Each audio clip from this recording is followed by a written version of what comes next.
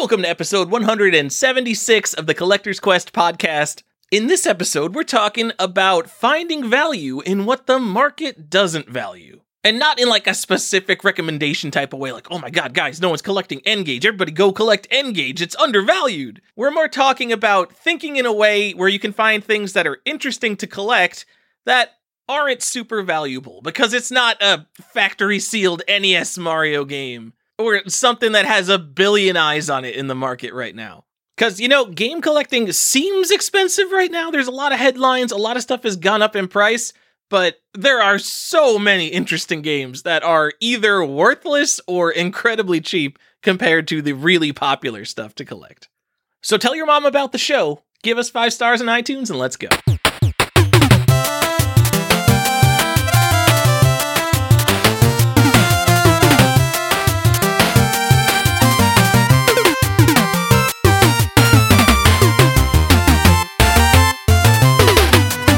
Can I tell you right now, because I bagging and boarding isn't, but like the taping down, Yeah. like my thing used to be like, after I read it, then I would tape it down, right? And you'd keep it open until then? Yeah. Okay. And then like it just became, I never had time to read any comics. And then if I did, I was reading them on my phone and just buying the physical artifacts, right? Yeah. So what happened is I just have hundreds and hundreds and hundreds of comics, thousands even, that are just all open in their bags and boards. And I've been going through taping them down, and my right thumb is raw right now. Yeah, like, God. It is so inflamed and swollen because they're sharp. Well, like just from pulling the tape and the tape constantly pulling layers of skin off, like slowly, you know? Yeah. Just like, yeah, my whole thumb, like, Carly's like, you can't do this tonight. She's like, your thumb is so swollen.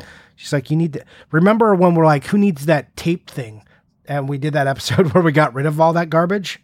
Yeah, I could have used a tape dispenser. So I wasn't holding my tape. I could have just set it somewhere. Oh, man. Bless you. Also, I've started using painter's tape to close my comics. Is that a thing? I feel like comic people would have had this figured out by now, Johnny. Yeah, they do. They say painter's tape. Ooh. That way you don't get the tape pull on the back of your bags and boards. Okay. That's interesting. Yeah. Fuck. How is there not a better thing than like an adhesive bag? I hate it. I hate it so much, Dude. Johnny. Well, and then like there's all these like fake ones like, oh, here's these extra thick Mylars. And like, I'm just like this. I don't want extra. I want extra thin. I want to fit more into a goddamn short box. Well, that's the other thing. I've been going through short boxes, like trying to find like the right short boxes. Like I bought a plastic one for comparison. I bought this like one that's like a canvas material. Wow. You're You're some kind of fancy motherfucker over here, Johnny. Not just getting like BCW. Yeah, well, I'm looking at those too, like, because obviously I have plenty of those, but I want to see, like, hey, you know, can I do better than these ones? Like, is there better?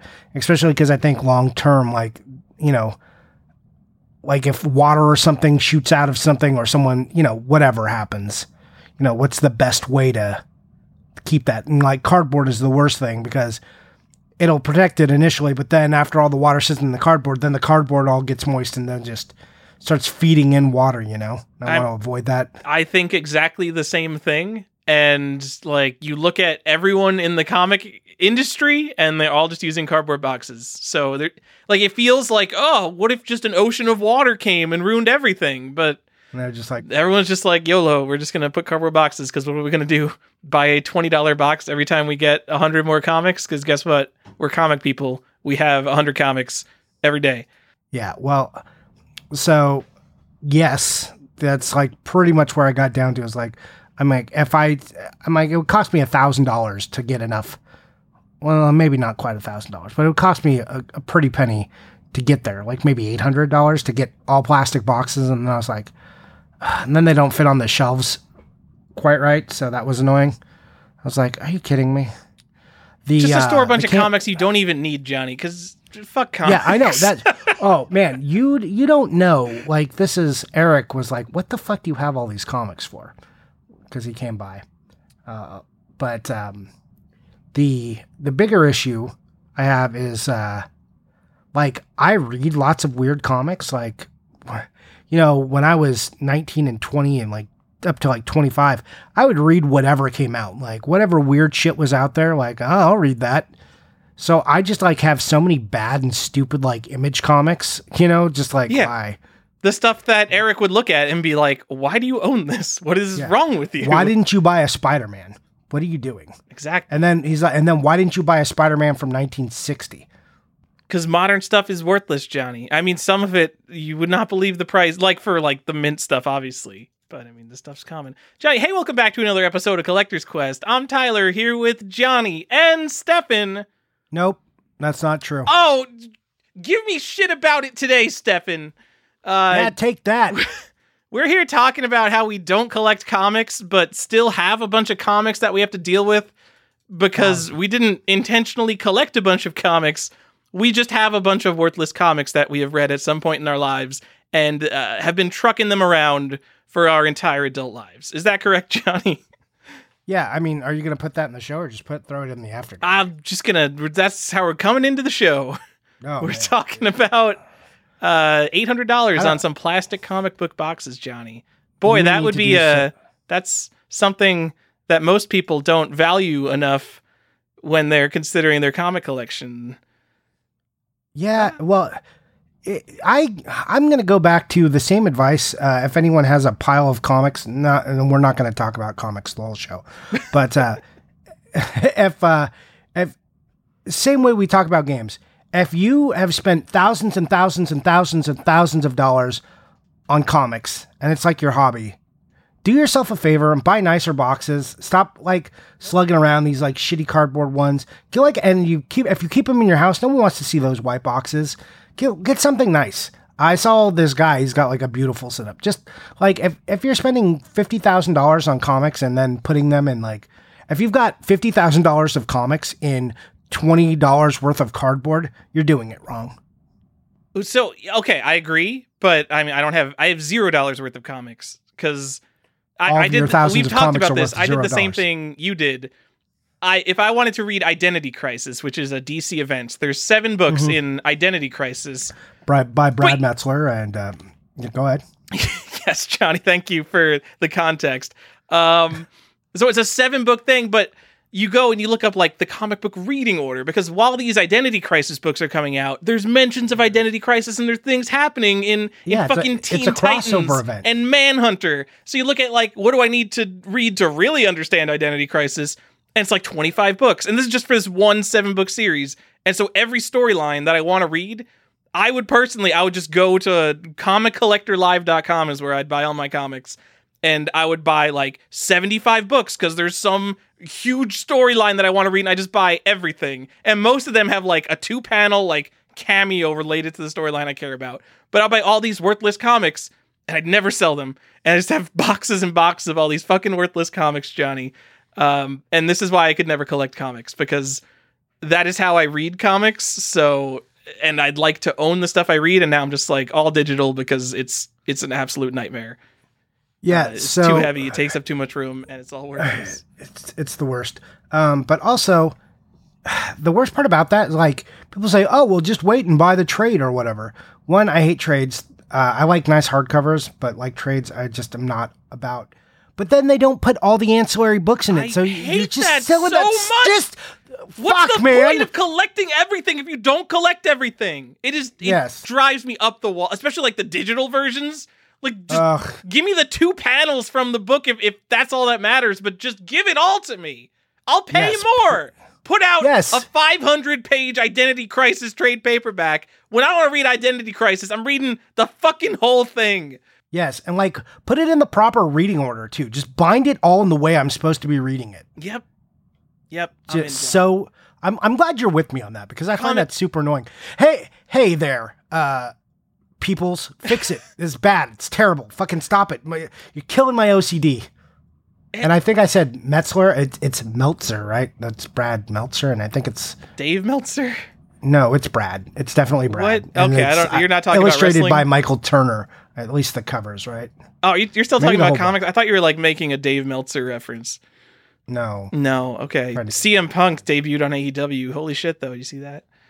No, I don't watch wrestling. Well, I didn't, but then I saw he was going to debut, and I watched a legal stream of TNT to watch it happen. And it was pretty cool. I can't wait for the wrestling episode too. You know, someone in a recent post mentioned that the wrestling episode was their favorite episode. Dude, shout out to you for getting anything out of that. I don't remember that episode at all. I just remember how much we make fun of it. Yeah, well, you gave the tip on the N64, -1, so. The No Mercy USA-1 variant, which, like, by now, it's like one of the most popular rare N64 variants. It is very expensive now. It is no longer a thing, I think. You just refresh your saved search every day and hope to find one. I'm guessing. Yeah, but back when you mentioned it, it was still like a deal. So you helped someone out. And it's not like I discovered it. There was a web page that explained exactly what it is and exactly how some got distributed from overstock from like a guy who used to work at Activision. I forgot what the story was, but a bunch of them got distributed new in box, basically. Yeah. So I know everyone's listening thinking, WTF with the comics and this, right? Like, where are you going with this? It's like, I know you guys ramble, but this is a key tie-in. Let me tell you, that's a pun. That's if you guys are paying. Wow. I think the readers really value this. The listeners really value this, Johnny. Yeah. Yeah. So we're going to talk about finding value in a market that, finding the value in things that the market doesn't currently value. If games are going the way of comics, which a lot of the way they are, comics has already got this dialed. There's plenty of apps and stuff out there to look at. It's upsetting, like, because we hate Go Collect so much, right? But if you go to the Go Collect comic site, it's really good. Would you agree with that? Yes, I mean, Go Collect is where I generally look up like comic prices and things because everything in comics is graded. So, yeah, but it's crazy to me how dialed in comics are, and then like there's so many comics. There's just so many released every week. That's just truckloads of paper hitting the streets every Wednesday. It's crazy, and they like beautiful sites, how things tie together, what your keys are, how things tie together, what you should be buying. And video games has none of that. So what comics does for itself is it basically generates value. It says, okay, well, if you're looking at these things, like, oh, this guy drew this book, and he also drew this famous book. So, now this book, even though it's a nothing book, is kind of important, and you should maybe think about collecting it. And that's kind of some of the angles we're going to take. Not specifically that, but comics is a nice tie-in to what we're going to talk about today. Do you have more to add to that, Tyler?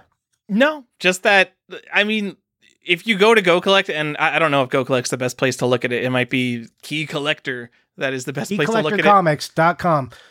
Put in comic code Tom101 for a free 2 weeks. What up, game fam?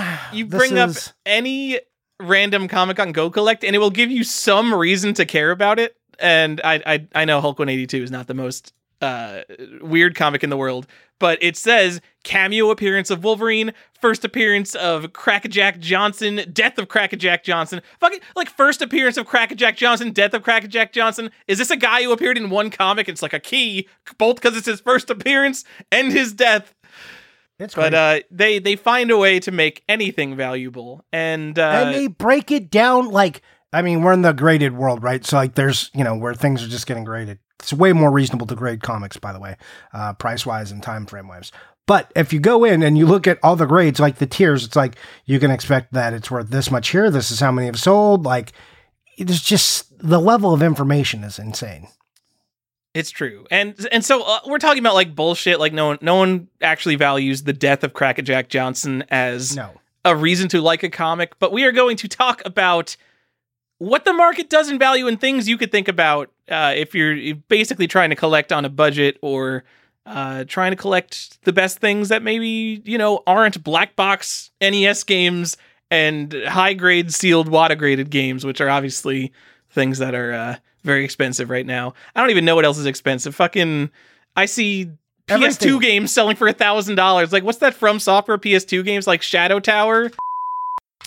Am I wrong? You know what? I bet game value now is wrong, and I'm right, and it is Shadow Tower. Let me look it up.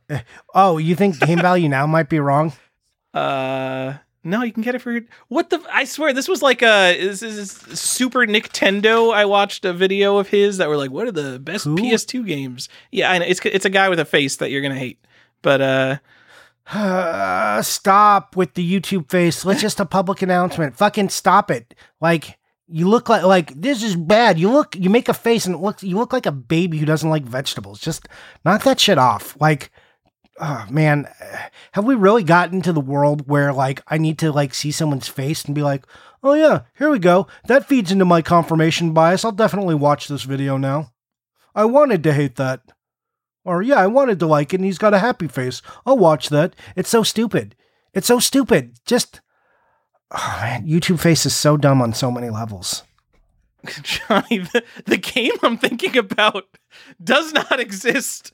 I have made something up. I'm pretty sure I'm thinking of Shadow Tower, and I made up in my mind that it's like a $900 game, and it is it's not expensive. I'm just thinking of Shadow Tower, which is $200. What am I talking about, Johnny?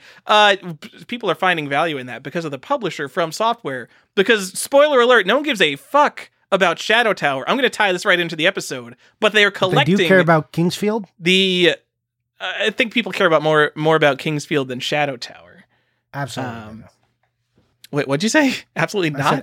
Absolutely they do. Oh, yeah. But people are collecting the From Software developed game set, which has pushed Shadow Tower way up because it's an uncommon game, even though, really no one cares about Shadow Tower. But it looks like a lot of other From Software games.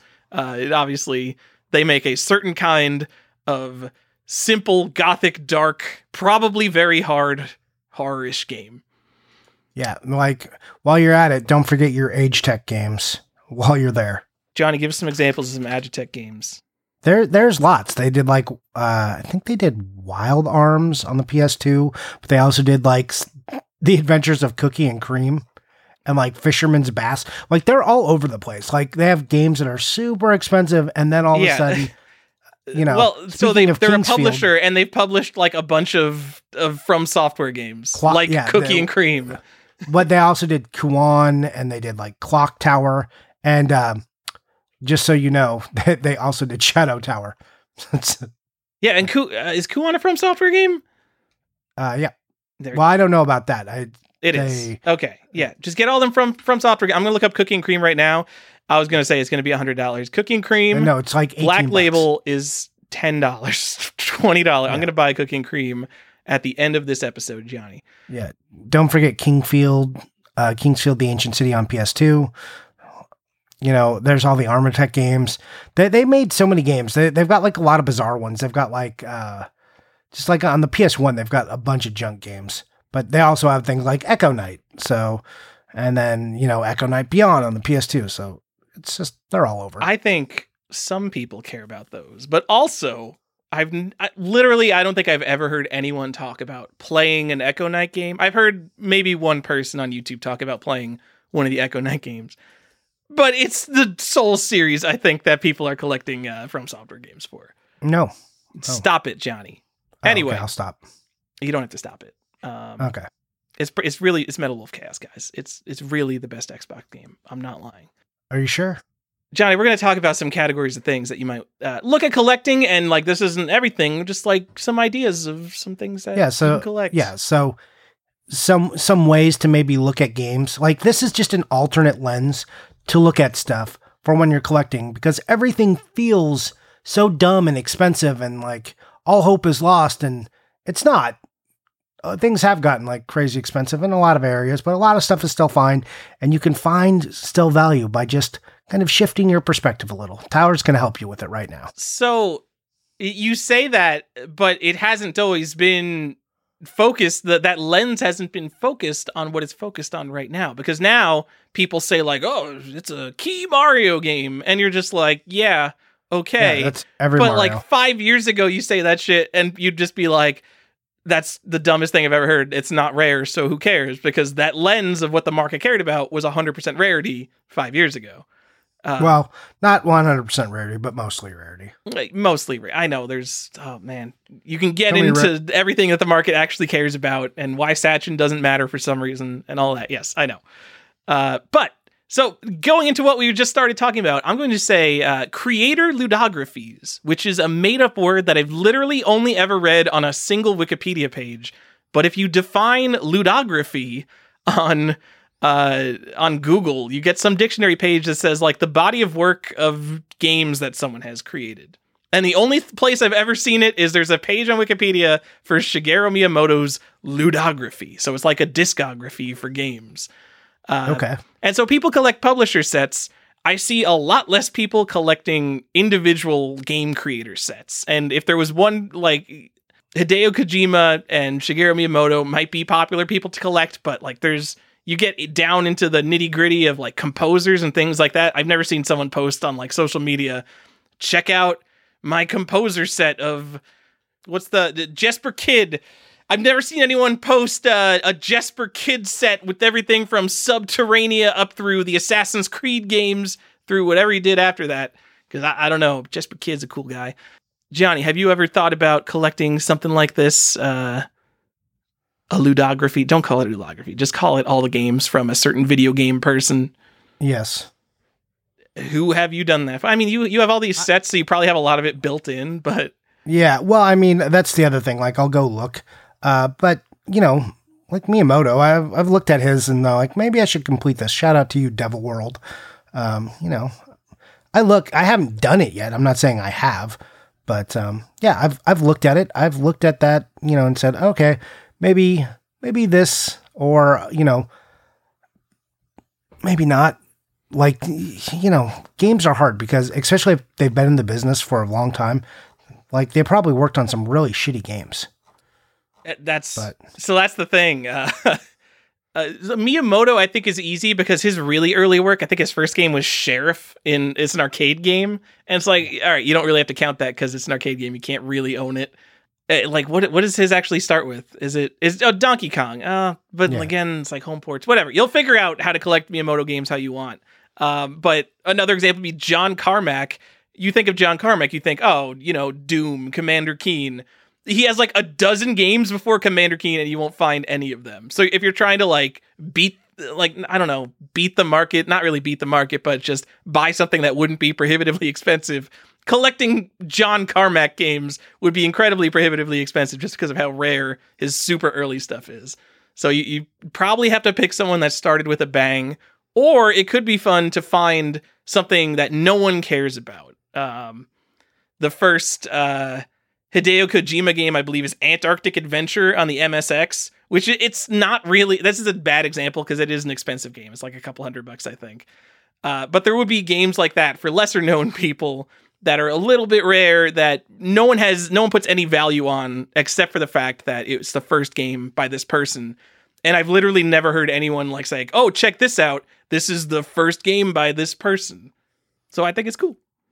Yeah, I mean, it's a lot like, imagine that lots of people collect like this, like, oh, I'm going to buy all the, you know, shmups for this system. Like, that's a thing normal people do. Now, you're just kind of taking that and flipping it over and adjusting the focus to, you know, maybe to the creator side. And a lot of those guys, like, I know a lot of the shmup guys, like, they follow the same makers. I don't know if they go for their whole library because people work on so many different things, but you know, some people get bound into a genre and you know, that's all they work on.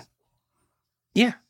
And, I think like someone like Cliffy B, I'm bringing this up just because it came up on Collector's Quest. Budzinski. I think Cliffy B's, like all his credits would be fun to collect. Came up on Collector's Quest? We are Collector's Quest. Yeah. We brought up Cliffy B already? So we brought up Cliffy B's first game. I don't remember how this came up. We brought up Cliffy B's first game, The Palace of Deceit. Is that it? Someone fact check me on that, but actually don't. He made it when he was like a teenager, or worked on it at least.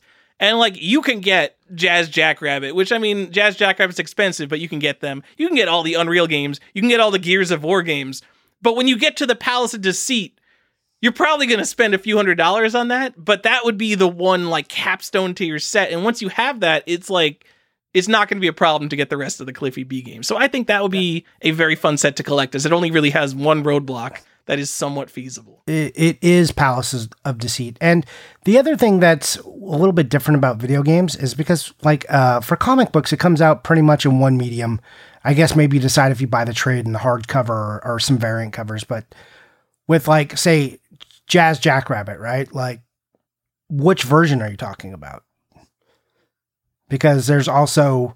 Well, there's like the GBA and there's computer ones. Like what? You're not buying the GBA version if you're getting all. So you're buying the MS DOS games version. Yeah, but that's what I'm saying. Like if you're buying his whole library, like where does that end? I mean, like, do you go? You're the one creating the limits for yourself, Johnny. That's true. If you're getting all the comic book people guy, I'd have to think of a lesser guy who doesn't have like hundreds of comics to his name. But like, do you get all the one of 25 cover variants? Is that necessary for the set? I would say no. I would just get my favorite one of each and then maybe work on it from there. Yeah. I mean, there's a lot of cover artists that I like.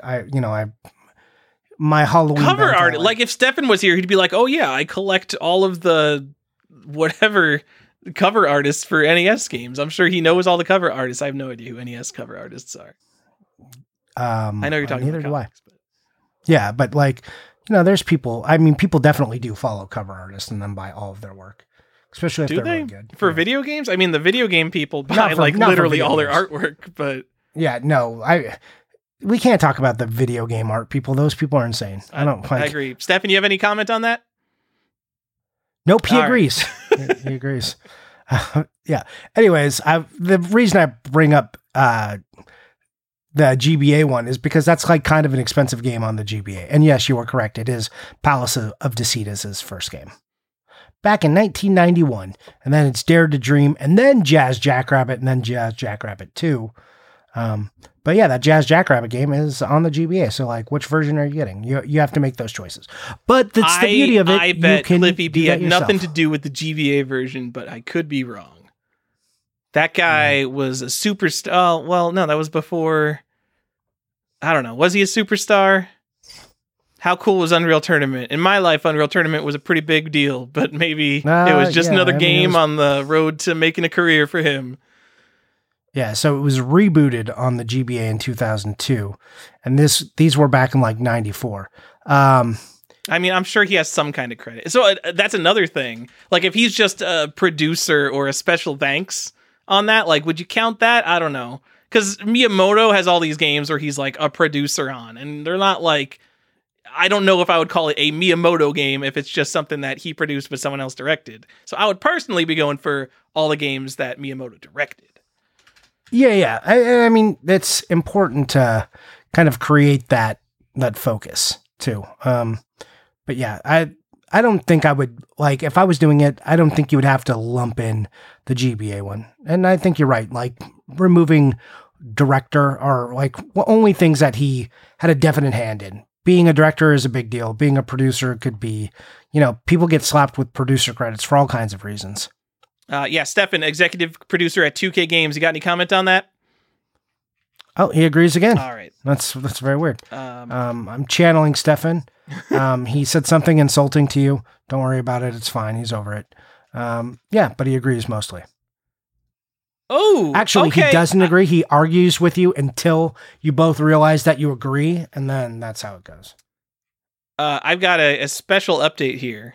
Okay. I was going to say a great example of a game that clearly got a bump because of just the credits of who worked on the game is Mole Mania recently is on fire. It's like at least $50, I think, for a cartridge of Mole Mania. The Game Boy game? Mole Mania? There's one ending in 6 hours. It's already at $45 shipped, and it's got writing on the cartridge. Classically cheap Game Boy game, even in box. To complete in box copies are fucking gone, Johnny. They are gone. Okay, so what happened that made Mole Mania? I have someone figured out that it's a first-party Nintendo game, and it's pretty cool. And it's not just like a stupid mini game that it sounds like. It sounds like a stupid game, but it's like a cool puzzle game.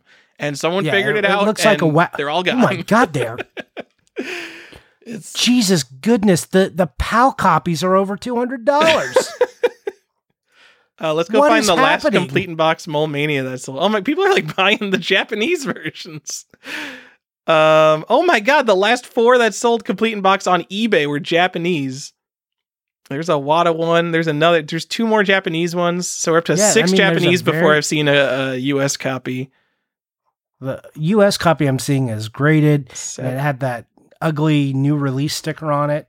A Mole Mania has not sold on eBay for 2 months, Johnny. And I think that's before it went for $122. And that's before like all this craziness started. One sold on August 11th and it was WADA graded and sealed for $1,300. I mean, honestly, with the way these prices are going, $1,300 for a sealed one doesn't seem bad. Yeah. Yeah, it seems like a deal at this point. I was going to say that's a relatively unknown directed by Shigeru Miyamoto game, but it's not. He's a producer on that. So I don't know. Maybe collect producer credits. What do I know? Do whatever you want. The whole point of this episode is do whatever you want. But here, so if we were following the world of like, say, what comics does, the minute people, like if this was a new game coming out and they found out like Miyamoto was attached to it, even as a producer, they would start specking on it immediately. Oh, yeah. So, I mean, literally the only reason I bought what's the Audacity Games game? Oh my god, I can't even remember the name of the game.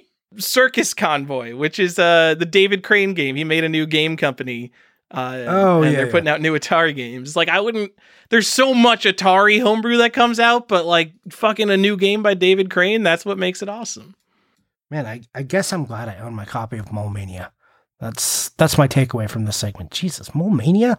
Mole Mania, guys? Johnny, like literally your reaction right now, Jesus, Mole Mania. Talk about a game I have put on the back burner forever. In the back of my mind, I'm always like, Mole Mania is a cool game. I will be able to pick that up literally whenever. Because when is the world going to care about Mole Mania? The answer is August 2021, guys. The Mole Mania train is leaving the station. And like now that there's been some kind of hype on it, it'll never be cheap again. It's just especially for a Game Boy game complete box, there's just not enough of those. But I mean, there's like people are asking $85 for this right now. What is happening? I can't believe this one's got bids on it for $41. This is a game you find in and it's got writing on the side. It's like a gross copy.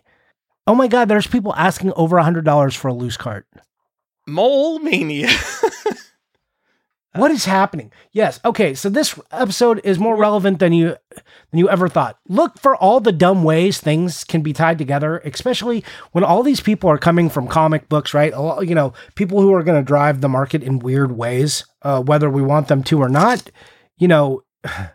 Look at how it's done. Look at the things that they tie together. Look at all their logic strings and be following those, and start applying them to games because. Holy God, if Mole Mania can reach $100 cart only, the sky's the limit for everything else. Hey, Johnny. Mole Mania. I'm going to tie this into our next example category of how to find value in something the market doesn't care about is make up some dumbass criteria that makes something a first appearance, Johnny. Kirby's Adventure. Absolutely. It's the first appearance of Pink Kirby, his classic color. This is more of a way to basically sell your games that don't have something as important. But if you look at almost any game, there's something, you could come up with something that is the first something. Like Mario 2 is the first time Luigi has his flutter jump or something. You can come up with all sorts of first appearances for any number. It's the first instance of a Super Mario Land title. Wait, what? On the Game Boy. Like Super Mario Land is the first Super Mario Land? Well, that's what they would say. It's the first iteration of Land because there are now more Mario Lands outside of just the GBA games or the GB games. But that's a series. That's like saying that I Super know, Mario but that's if we're looking at how comics would tell you, if you're saying a way to make it like this is, obviously Batman #1. That's not true because Batman #1 isn't the first appearance of Batman, but whatever new character, Miss Marvel 1 or whatever, you're like, first appearance. It would say in like the key element of it, like first appearance of that character, even though it's the title named or the series named for that character. Okay, let's come up. Let's pick Johnny. Pick a game. We're gonna come up with some criteria on the fly of why it's worth collecting. Okay. Do you want me to go Nintendo or Sega or PlayStation? Let's go Sega because no one cares about Sega games, so we're gonna have to find a reason for someone to care about this. So probably not Musha. Great example, Johnny. Yeah. Probably not that one. Let's see. I'm just gonna scroll. Jurassic Park. That's not like really a good one. Is it not a good one? I mean, Jurassic Park's what, $5? I'm going to say $20 in the modern era. Well, I mean, I think all the things have already happened with Jurassic Park. Like, new television tie-ins, reports of new movies. It's the first iteration of. Doug Tenapel did the art for Jurassic Park on the Sega Genesis. I bet you didn't know that.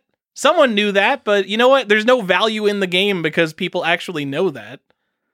That's true. I'm trying to think, like, what else would you say about Jurassic? Like, I would be hyping it based on the new stuff that's happening in Jurassic Park. Like, go buy this oldie but goodie while it's cheap. Like, this is a $10 game. Get it now before the next movie takes off, or they start thinking about remaking the original series, because Jurassic Park is a series that will get remade or something at some point. People are going to keep revisiting this idea forever. Like, if you don't understand, like, one of the key differences in Jurassic Park, that the difference between, say, the book and the movie Jurassic Park, one of the fundamental changes was putting more focus on the kids, because Steven Spielberg realized that kids love dinosaurs. It wasn't just a throwaway conceit like it was in the book to make things even more difficult to like feed into Ian Malcolm's chaos theory events. It was like Steven Spielberg said, oh yeah, kids love dinosaurs. Let's put, if you make kids more of the star, you can put more elements of the show from the kids' eyes, and now kids will be more tied into it, and they already love dinosaurs. So because that's true, they're going to keep making Jurassic Park movies because they always make money. And the Jurassic Park movies that did worse were Jurassic Park movies where they took the attention away from the children. So buy these games, as now Jurassic Park realizes that the attention should be at the level of children, because they are the ones who are going to drive this franchise forever. And now all the people who watch Jurassic Park are old enough to really be investing in it. And it's got Lego sets now and everything. So yeah, now's the time. Buy Jurassic Park.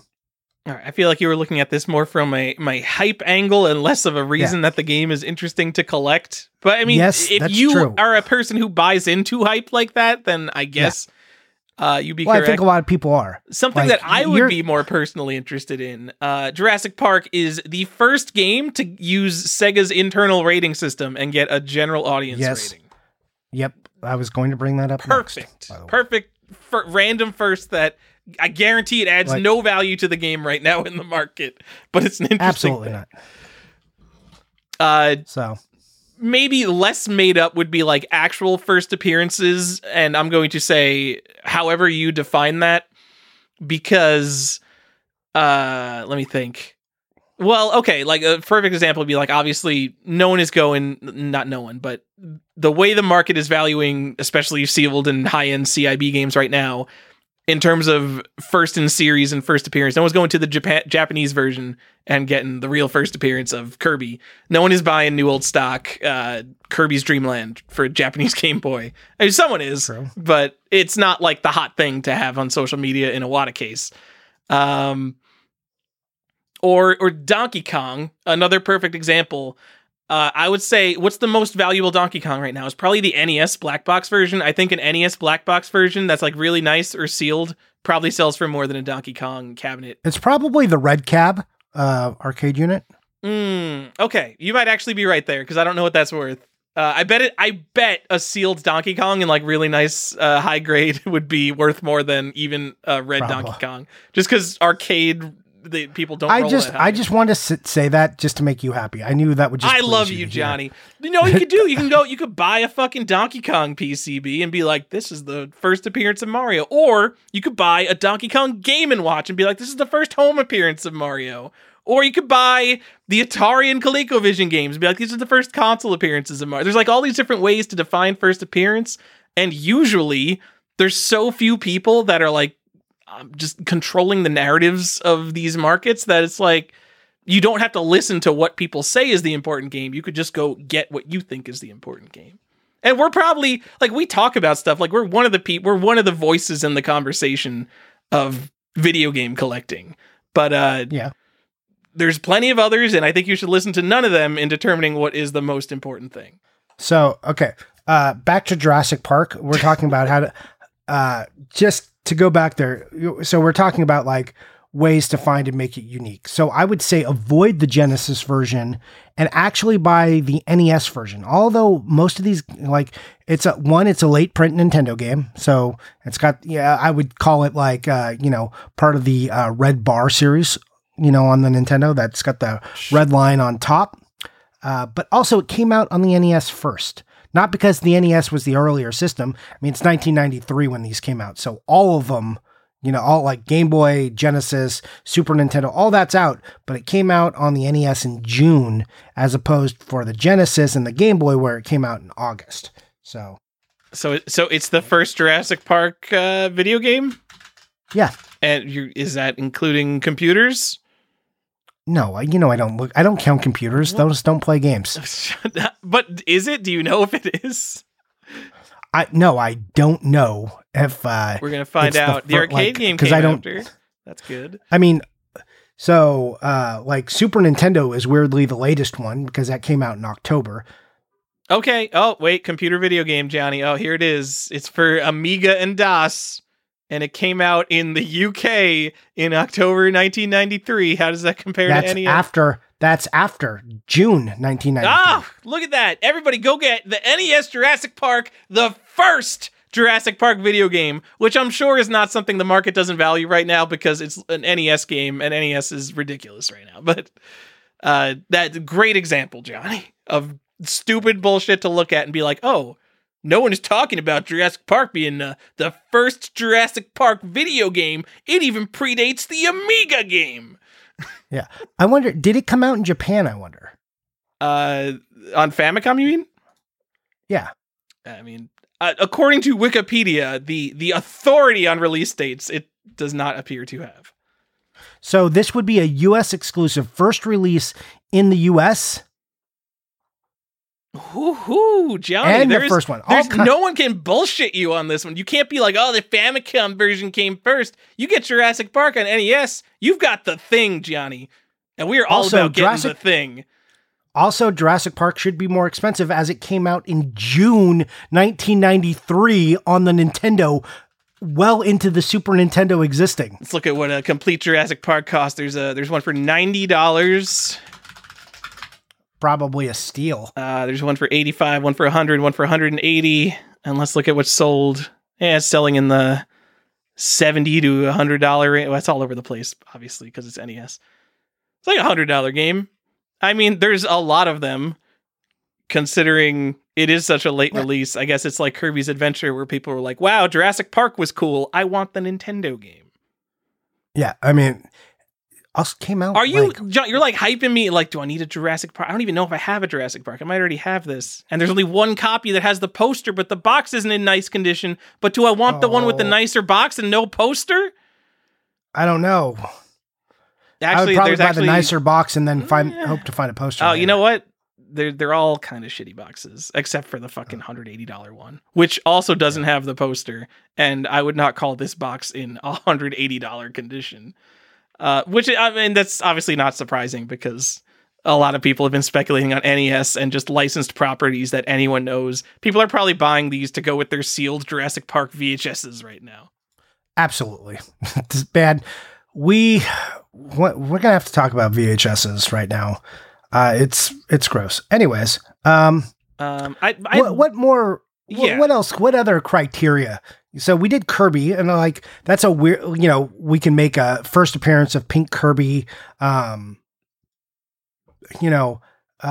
could probably. There's probably like Smash Brothers probably does a lot of first things. So like you should buy Smash Brothers because there's probably a bunch of key elements that there. I've even seen used to try to hype a game, and in my opinion, they were wrong. I've seen someone who shall not be named call Mario no Photopea on N64 the rarest Mario game. And I will say he has corrected his auction listings to say it's the rarest Mario N64 game, which sure, probably. I don't know. Maybe the rare disc drive games. I don't know. What's the rarest Mario game? Because you could define that in all sorts of different ways. Red Cab Donkey Kong. I mean, so that's an interesting one, because if we looked at raw production numbers, it wouldn't be. And it depends on what is a Mario game too. But if you include how many have gone to the dump, yes, it may be a Red Cabinet Donkey Kong. But there's like weird promos and stuff. Is Nintendo World Championships Gold its own Mario game, or is it just under Nintendo World Championships and it's a variant? It's its own thing because it doesn't have the whole ROM on there, right? What? The championship one? Like, I thought it was a limited ROM. Like, it's not the same ROM on there. What? You're telling me the gold and gray have different ROMs? That seems crazy to me, Johnny. In fact, seems almost impossible. Not the difference between the gold and gray, just on the championship carts in general. Oh, yeah. But I mean, it was still, is it a Mario game? It's got Mario in it. I think it is. I think it's a Mario game. I would say it's the first appearance of Mario as a competition game. Is that true? That's not even true. I don't know. Because in Japan, there was a Mario Golf. Golf, whatever it's called. Yeah. It's called, we messed this up before. We said that we came up with the first Mario sports game and we said it was Mario Tennis on Virtual Boy, but actually in Japan, NES Open Golf is called like Mario's Open Golf. So somehow we screwed that up. But yeah, it's not even the first competition Mario game. I'm just thinking, did I ever bring up that golf prize on this show yet? We did. I want to bring that up, Johnny. Yeah. You want to say it again? I know this because we talked about it. This is the only reason I know. So in Japan, there was a Famicom Disk System contest for the games Famicom Golf Japan course and Famicom Golf US course. You would like fax in your scores with like this weird disk system fax terminal that I guess were at retailers. And it's assumed that the top 10,000 scores were sent out these special gold discs of the game. So there's a gold Japan course disc and a gold US course disc. But those aren't like incredibly rare or anything. There's assumed to be 10,000 of them. They show up all the time. But at least for Japan course, the top 100 players were sent this wooden box that had a gold disc, but it had a special course on it. I believe it was called Championship Course. So it's a Nintendo game, a unique Nintendo game there are only 100 copies of. And you play as Mario in these games. It's a unique Mario game there are only 100 copies of. And this is so far outside, like, American collector conscious. You can't even find, like, pictures of this. There's at least one picture of this somewhere on the internet. Like, no one is collecting this and being like, this is the rarest Mario game. This extremely rare top 100 championship disc system gold disc. Finding weird, rare stuff like that. And, you know, Mario would be one that there's probably a lot of people trying to figure out what the rarest Mario shit is right now. But I don't know. The rarest Fire Emblem stuff is maybe a little more obscure.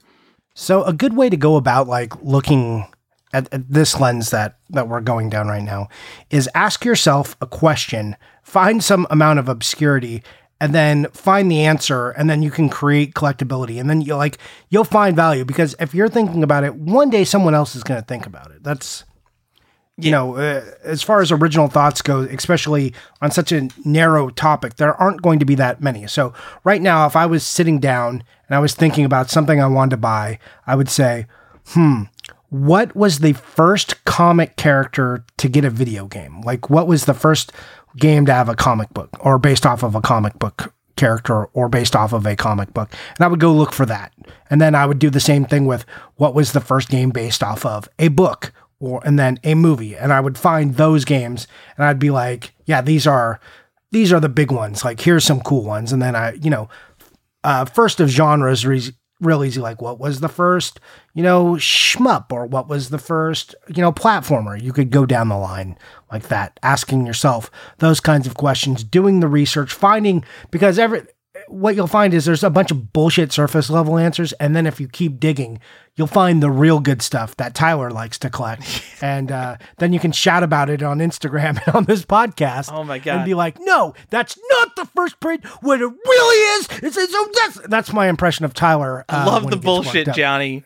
I love the weird edge cases, and like when you're especially looking at genres, it's like, what is a platform game? So what, like a lot of like what you would look at Wikipedia, you'd go to the platform game, it would probably say Space Panic is the first platform game, which is a game that just has like platforms and ladders. You can't jump.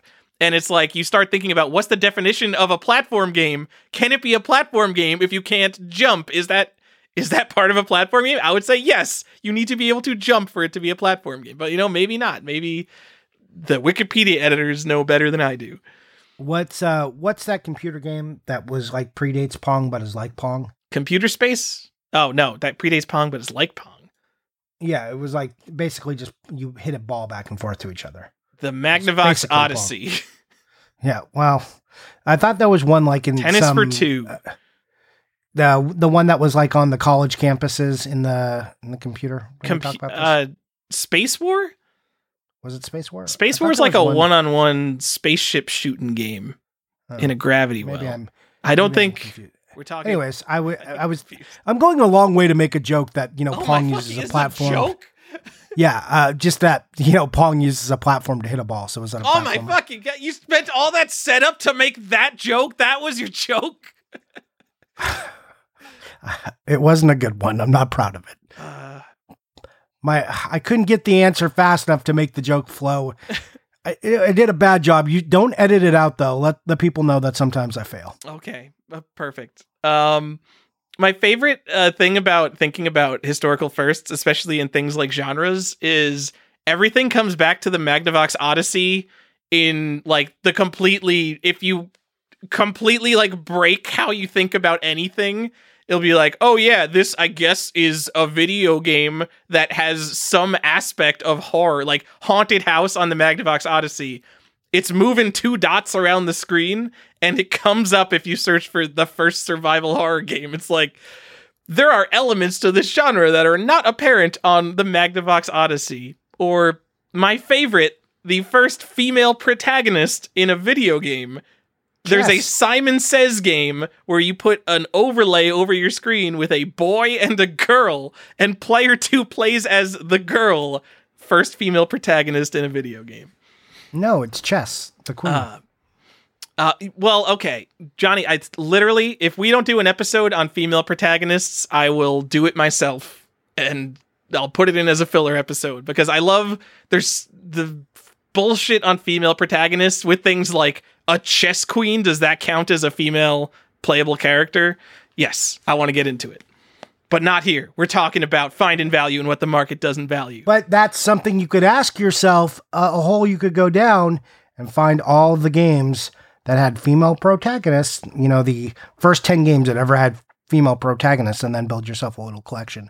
And then one day people are going to be like, oh, that's worth money. Shit, we should have thought of that. Yeah, it would be Metroid, right? That's the first one. Yep, absolutely. I put a guide on Video Game Sage of early female protagonists, and I picked out, like, specifically I put the cutoff at 1986 so I could just list 50 games before Metroid with female protagonists, because I love that shit. Fuck Metroid. I'm so set. Johnny, this is going to be a separate episode. I want to be a separate episode on fuck Metroid. Hold on. What? Aren't you the biggest Metroid fan on the show? I am the biggest Metroid fan on the show. But not because it has a female protagonist, even though Sam... Yeah, because you hate women. I'm not even going to jokingly agree with that, Johnny. No, you should not. That's something you should very clearly state that is categorically not true. Johnny has just been kicked off the show. No, I'm not. Not dead yet. Johnny, I don't know why I put this in a different category here, but I put the first game by creators that you could get. So rather than collect their entire... Oh, okay. Well, we got 2 updates here. So, Johnny, okay. I went to find the Shigeru Miyamoto ludography Wikipedia page, and they've changed it to Shigeru Miyamoto list of games. Strike it from the record, ludography is no longer a word. But wow, they just removed it. It's out of the dictionary, guys. Even Wikipedia was like, this is a little much. You guys are editing a little bit much here. Like, why wouldn't you just call it gameography? I don't know. That seems like why what it would be. Make it easy? Yeah. Well, let's see. Like, discography is a little bit weird because we're going to get out of the disc era. Filmography, we do still make some movies on film. Yeah, but still, film is still known as like what the things are called. Well, they're still called films. Oh, you're right. Okay. They're on digital. Yeah. So, should we... Johnny, I've got it. We'll call it cartography. Oh, good. Perfect. But you could... I see how you mapped that out. That was a good job. I don't even know what my point here. My point, you could collect the first game by some guy, and I just gave an example. Yu Suzuki's first game is Champion Boxing for the SG-1000 in 1984, and you think Yu Suzuki, you think all these Sega AM2 arcade games, Outrun and Hang On and Shenmue, we don't talk about that one. But his first game's like Champion Boxing for the SG-1000. Yes, Daddy Mulk on our fucking Collector's Quest Discord knows about Champion Boxing on the SG-1000, but for the most part, no one is buying copies of Champion Boxing. It's like a $40 game, and it's cool. It's Yu Suzuki's first game. That's something I bought earlier this year. And I hate seeming like I'm just like trying to hype something that I bought and be like, this is a cool thing to buy. It's like totally random. Like Sega AM2 and Yu Suzuki are literally my personal video game god. So if you have like some Final Fantasy creator or someone, go buy their first game. I mean, it's weird. Like, it's like people follow directors, and writers around like, oh, so-and-so wrote this or so-and-so directed this, so I'm definitely going to go watch that movie, or, that's not uncommon, but it's less talked about in games. Yeah, we all had to go watch the first Coen Brothers movie and be like, Blood Simple. Yeah. I bet it's got tons of awards and shit now that I said that, and we're going to get a hateful comment. Well, the Coen Brothers do two types of movies, and I think people go into the Coen Brothers and they always expect like, they expect like the wacky stuff, but sometimes they do a serious movie that doesn't do all the Coen Brothers thing. It's just a solid movie, written by or directed. I'm just going to cut my opinion just because the Wikipedia critical response section makes it sound like the most glowingly critically praised movie of all time. So my dislike of Blood Simple is we're way off topic. We're in so after dark stuff. But what's your favorite Coen Brothers movie? Go. Better be Barton Fink. I mean, is it Fargo? Is it like the cop-out answer? It's not The Big Lebowski. Yeah, it's probably Fargo. I think Fargo, No Country, and A Serious Man are probably my favorite three.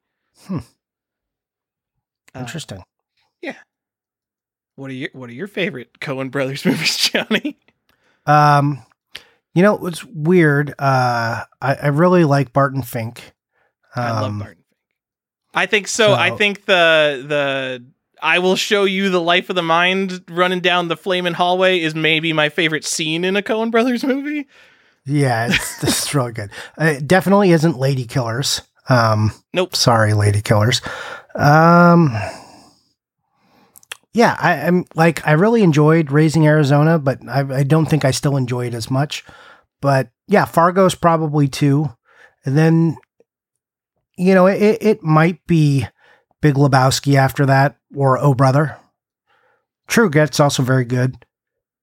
I mean, all of them are pretty good, Johnny. Yeah, I mean, most of them. Like, I even liked Miller's Crossing. I don't know. Inside Llewyn Davis is okay.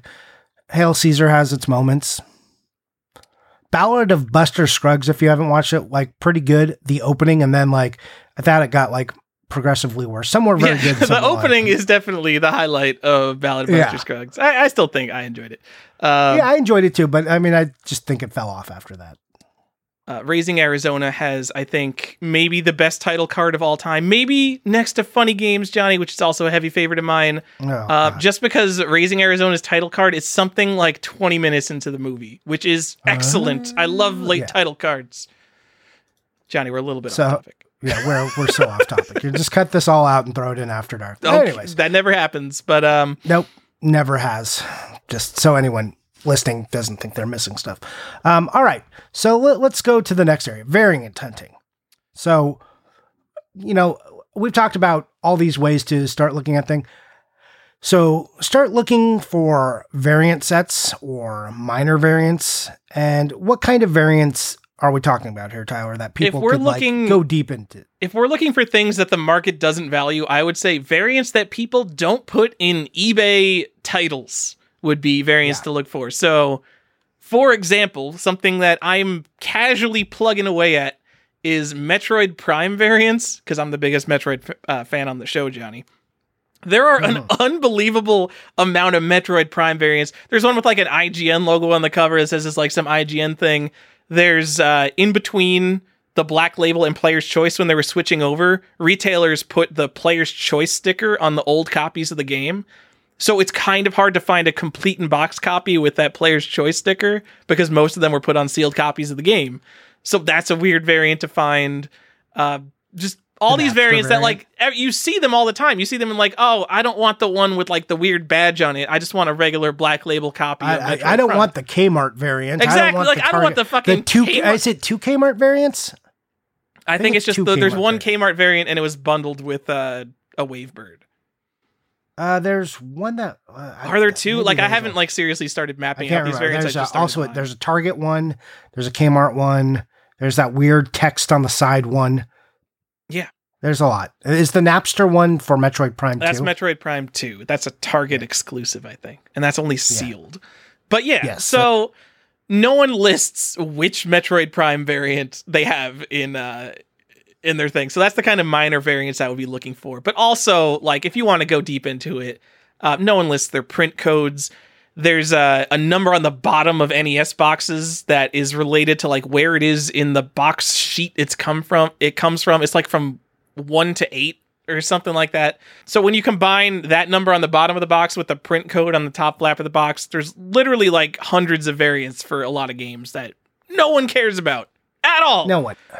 I would really, people are starting to identify print runs, but I think that's one that's I would strike from, like, but if you find like weird prints, weird later prints, I would be looking at like weird later prints, and any kind of sticker variant.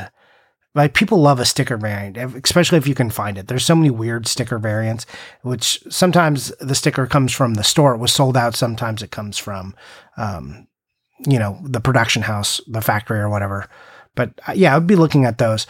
Comics and stuff are just coming around now to some weird variants. They're starting to look more at like 3rd and 4th print books being valuable because they're, comics have kind of shifted back into rarity being like a big driver, like not rarity, not scarcity, but like even fake rarity, but like, oh, there's only like, they only printed 1,000 of this one. It had 4 prints, but there was only 1,000 of this one and they changed the cover. So go find the 4th print because that's like, there was 1 million of the other ones, but this one is kind of rare. So that's the one to go get. So I would be like, if you want to be ahead of the game right now, people are talking about first prints on games for Nintendo. Oh, that's the first or the second print. But one day we're going to expand past that. One day people will wake up and realize, maybe a Player's Choice is more valuable than we were originally giving it credit for because they made a lot less of those than the first prints. Yeah, that's the perfect example of something that no one values right now is Player's Choice games. Because I don't value them either. I hate them. They're bullshit. But they are almost always the rarest version of a game. Yeah.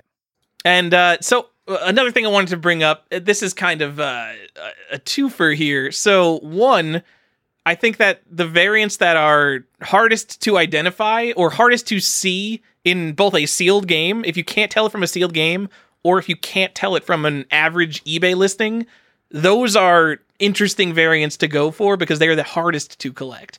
The obvious example would be PCB variants, but you can go down the rabbit hole. There's like GameCube case variants, like the literal case has like a physical stamp on it. There's like weird variants for that. Johnny, do you have to go deal with something right now? Yeah, I do. Okay. It's picking up all over Mike. My son is melting down. So give me 2 minutes. I think some of the most interesting variants are the ones that take a lot of effort to discover.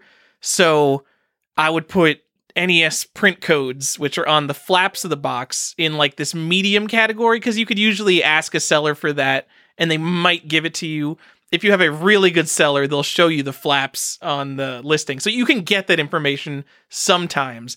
But the perfect example would be PCB variants, which is just like this pet peeve of mine that no one cares about them. And there's all these different kinds of like literal box variants, like DVD cases. DVD cases are not generic. You take the inserts out and start comparing your GameCube games. There are different DVD cases for GameCube games, and I don't even know. I know nothing about those variants. They have codes. They do. Don't tell anyone. It's a secret, Johnny. It's not a secret, guys. Go. Someone figure that out. Like, look at Dan Gomez's desk. He just has a bunch of empty DVD cases. And just be like, here's 12 Xbox 360 cases that look the same, but they're a little different in some way. And maybe there's a bunch of variants to collect within the same game there. But the PCB variants are what get me, Johnny.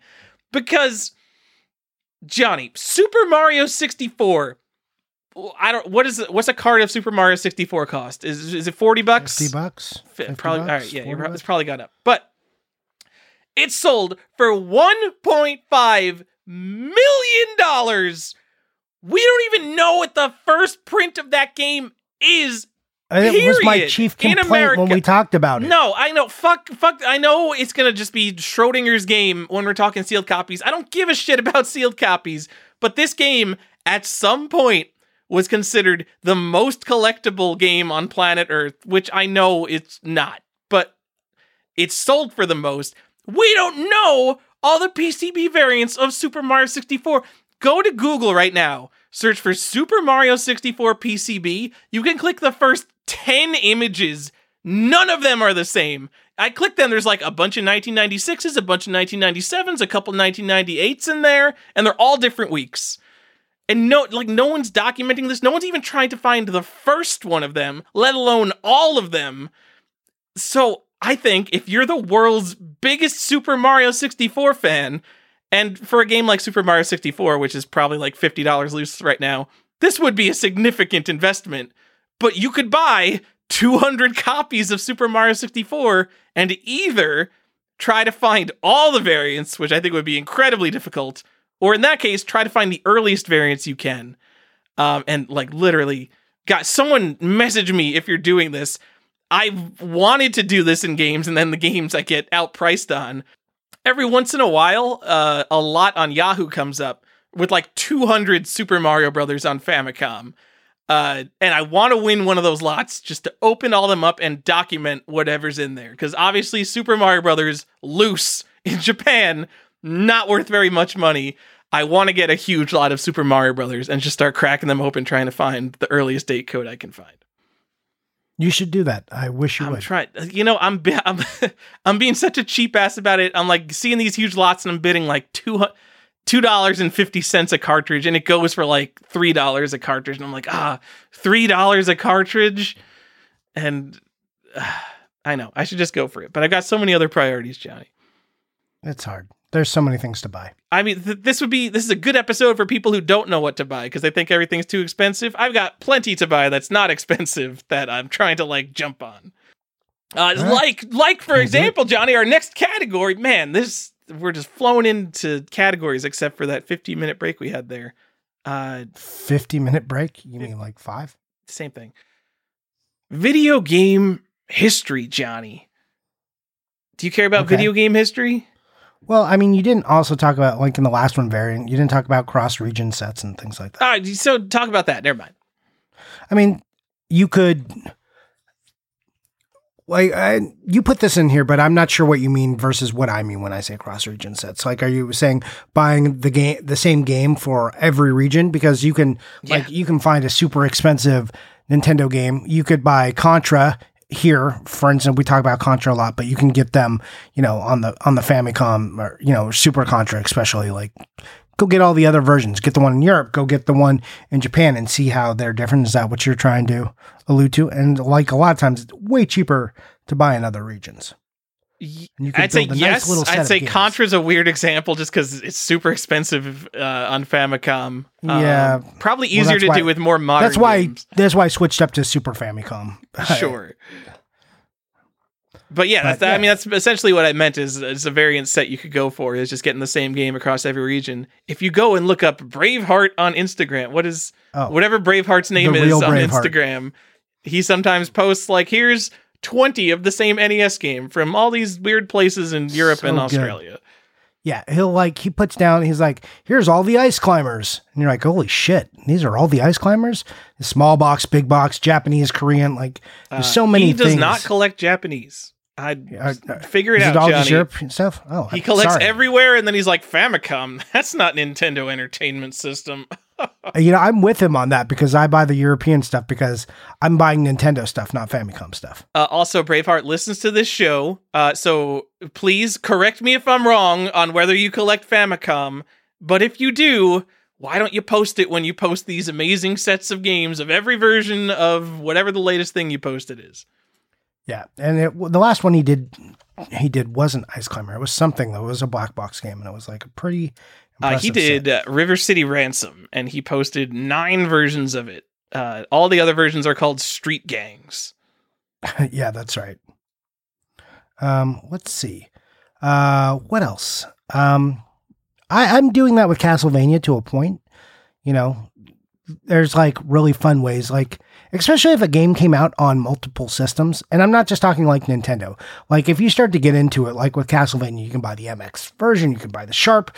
There's so many games that are like this too. Especially, I think the MSX is like has so many classic Nintendo games that you could be buying over there too, that people don't even look at. And I think, there's cool boxes and different art and stuff. Like I'm not just talking about buying the Japanese versions on Famicom, but the region is full of other systems that you can be looking at. So yeah, and some of those Castlevania games, I mean, those really aren't the rarest things in the world, but compared to NES, if you were just plotting their rarity versus their value, they are much rarer and usually cheaper than the NES counterpart, at least for Castlevania, just because I'm sure Castlevania is like, what, $200 now? I just make up prices and assume they're high. I don't even look at prices anymore. Yeah, I haven't looked at Castlevania in a bit, but I know a nice hangtab one just sold for like a pretty penny. So there's that. Castlevania is $165 according to Game Value Now, so probably $200 for a nice one. Good job, Tyler. Yep. I mean, and back to Castlevania, if we're talking about prints, Castlevania 3, that's the second print better than the, we're calling it second print, but who really knows? The first major revision of the box art, removing that dumbass red badge, way better copy than the first print. Nope. So go get your contest insert. It's cool to have the insert. Just get both. Insert is super cool. Both. Box art, not cool. Right? I don't know. What is that? I don't know. I like seeing the red badge. I'd rather see the red badge. So the only time that I think like a badge like that, an advertisement badge, is cooler, because I just want to see the art, is Teenage Mutant Ninja Turtles with the pizza variant. Because what an excellent cross promotion it was to be like, here's a pizza coupon, because why wouldn't you? It made all the sense in the world. I don't know. I maybe I've been collecting just like random modern games lately, and a lot of like the versions you want are like version that comes with movie tickets or includes soundtrack CD, and I'm like looking for that sticker when I'm going through eBay listings, and I'm like, oh, that one's got the sticker, so I know that's the one with the soundtrack. Well, we said like look for sticker variants, right? And like because they do weird stuff. More collectible, and the rarity is usually much higher. I love a movie ticket variant because I love movies, and crossing that up with games is delicious and wonderful. But, I'm saying like on those ones, that red badge is so ugly and so poorly placed on Castlevania. Anyways, I digress. So cross-region sets is really what we're talking about. Looking at all the regions and beyond just regions, looking at other consoles where maybe your favorite game came out. Because if you're looking at just the Nintendo version, you're probably looking at the version with the most copies. So, like, we just talked about it in the Turbo episode, or we didn't talk about it in the Turbo episode, but like, if you wanted Altered Beast, like, you can go get Altered Beast on the PC Engine. There's a couple other good Sega games that you're like, oh man, these are like major Sega titles, but they're on the PC Engine. So that's like a cool, fun thing to display next to, the Genesis version. So I like it. And if you're looking for value, if it's a major series, people have already identified it as value. Now you're going to find a new way to make something collectible. All right, Johnny. That's all I got. Video game history, Johnny. Do you think that is something people value right now? No. Because yes the and matte no. sticker sealed Super Mario Brothers is the biggest piece of video game history. They fake value it, right? They fake value it. They're like, oh, you don't understand. These are the rarest first person. It's like you're fetishizing the sticker. You know how much I hate fetishizing a sticker or a UPC or any of that. You know how much the longer I go into this hobby, Johnny, the more it is like, oh man, all that's really different about this is like the cartridge label, or all that's different about this is this minor thing on the box. And it just is like, video games is just trading cards plus. We're just collecting a little bit of cardboard that's different from all the other bits of cardboard, Johnny. Yeah. This whole hobby's bullshit. Kinda. But yeah, I don't think people really collect the history very much. We did the history of Mario, which I didn't do a good job of helping you with, but I like the series and the conceit of those episodes, and I promise not to be as bad next episode when we do one. But yeah, I don't think people are really looking at the history. Like, the whole point of that Mario episode was like all the places you could look at Mario that isn't the matte sticker seal Super Mario Brothers, and be like, people say this is the history, and maybe it is, but that's not the true history. That's just, what that is? It's the equivalent of a band that's been out for like, I don't know, bands of usually, we'll say like most bands, right? Like they've been out there making music for a long time. And then they finally hit, right? Whatever that album is, it hits. Maybe it's their second one, maybe it's their third one. And then, that one's like, oh man, this is it. This is like their first CD. And you're like, oh, CD, track, what do kids even call it nowadays? Whatever it is, you're like, no, it's not. That's not their first album. Their first album is actually this. This is only the popular thing that everybody knows about. That's the version of collecting we're in as far as history right now. And so no. Do you disagree with that? No, I agree. The pop culture and characters matter. The impact it had on pop culture as a whole matters more than the impact it had on video games as a medium. I think we have plenty of people caring about the history of whatever affected the public conscience. There's no value right now. I mean, there's obviously people who do put value on this like weird, obscure stuff. But there's no value in the things that created video games. So, the perfect example of something I could think of, worthless PS2 game, probably even sealed, cost nothing. Kill Switch. It's the prototypical third-person shooter. And so there's like all these like weird third-person shooters. There's a 3DO game, Virtuoso is a third-person shooter. That's a really early third-person shooter. But Kill Switch on PS2, it's got a cover system, and it inspired all these modern games, like Gears of War and Uncharted can be directly tied back to Kill Switch. It's this hugely influential game, and there's no real value on it, because who the fuck cares about Kill Switch? No one talks about Kill Switch anymore, unless someone is specifically discussing the history of video game cover systems, or, oh yeah, remember Kill Switch? It had a cover system before that was really a thing. So games like that, I don't think have value because it didn't affect pop culture, but it hugely affected the video game industry for having this revolutionary cover system. Okay. I think that stuff's cool, Johnny. I think it's fine. You think it's fine? All right. I think it's just swell. Thanks, Tyler. I mean, the problem with going after stuff like that is the further back you go, everything is an arcade game or like a mainframe game that you can't collect. Right. It's rough. Like you go into the history of 2D shooters, it's like, what is really the first important 2D shooter you can collect? Like, okay, We'll say like Space Invaders is probably the most important early 2D shooter. The Atari version? Are you going to go buy an arcade PCB and just like have a Space Invaders arcade PCB? Is that before Missile Command? Yes, Space Invaders is before Missile Command. I don't know. I don't care about those games.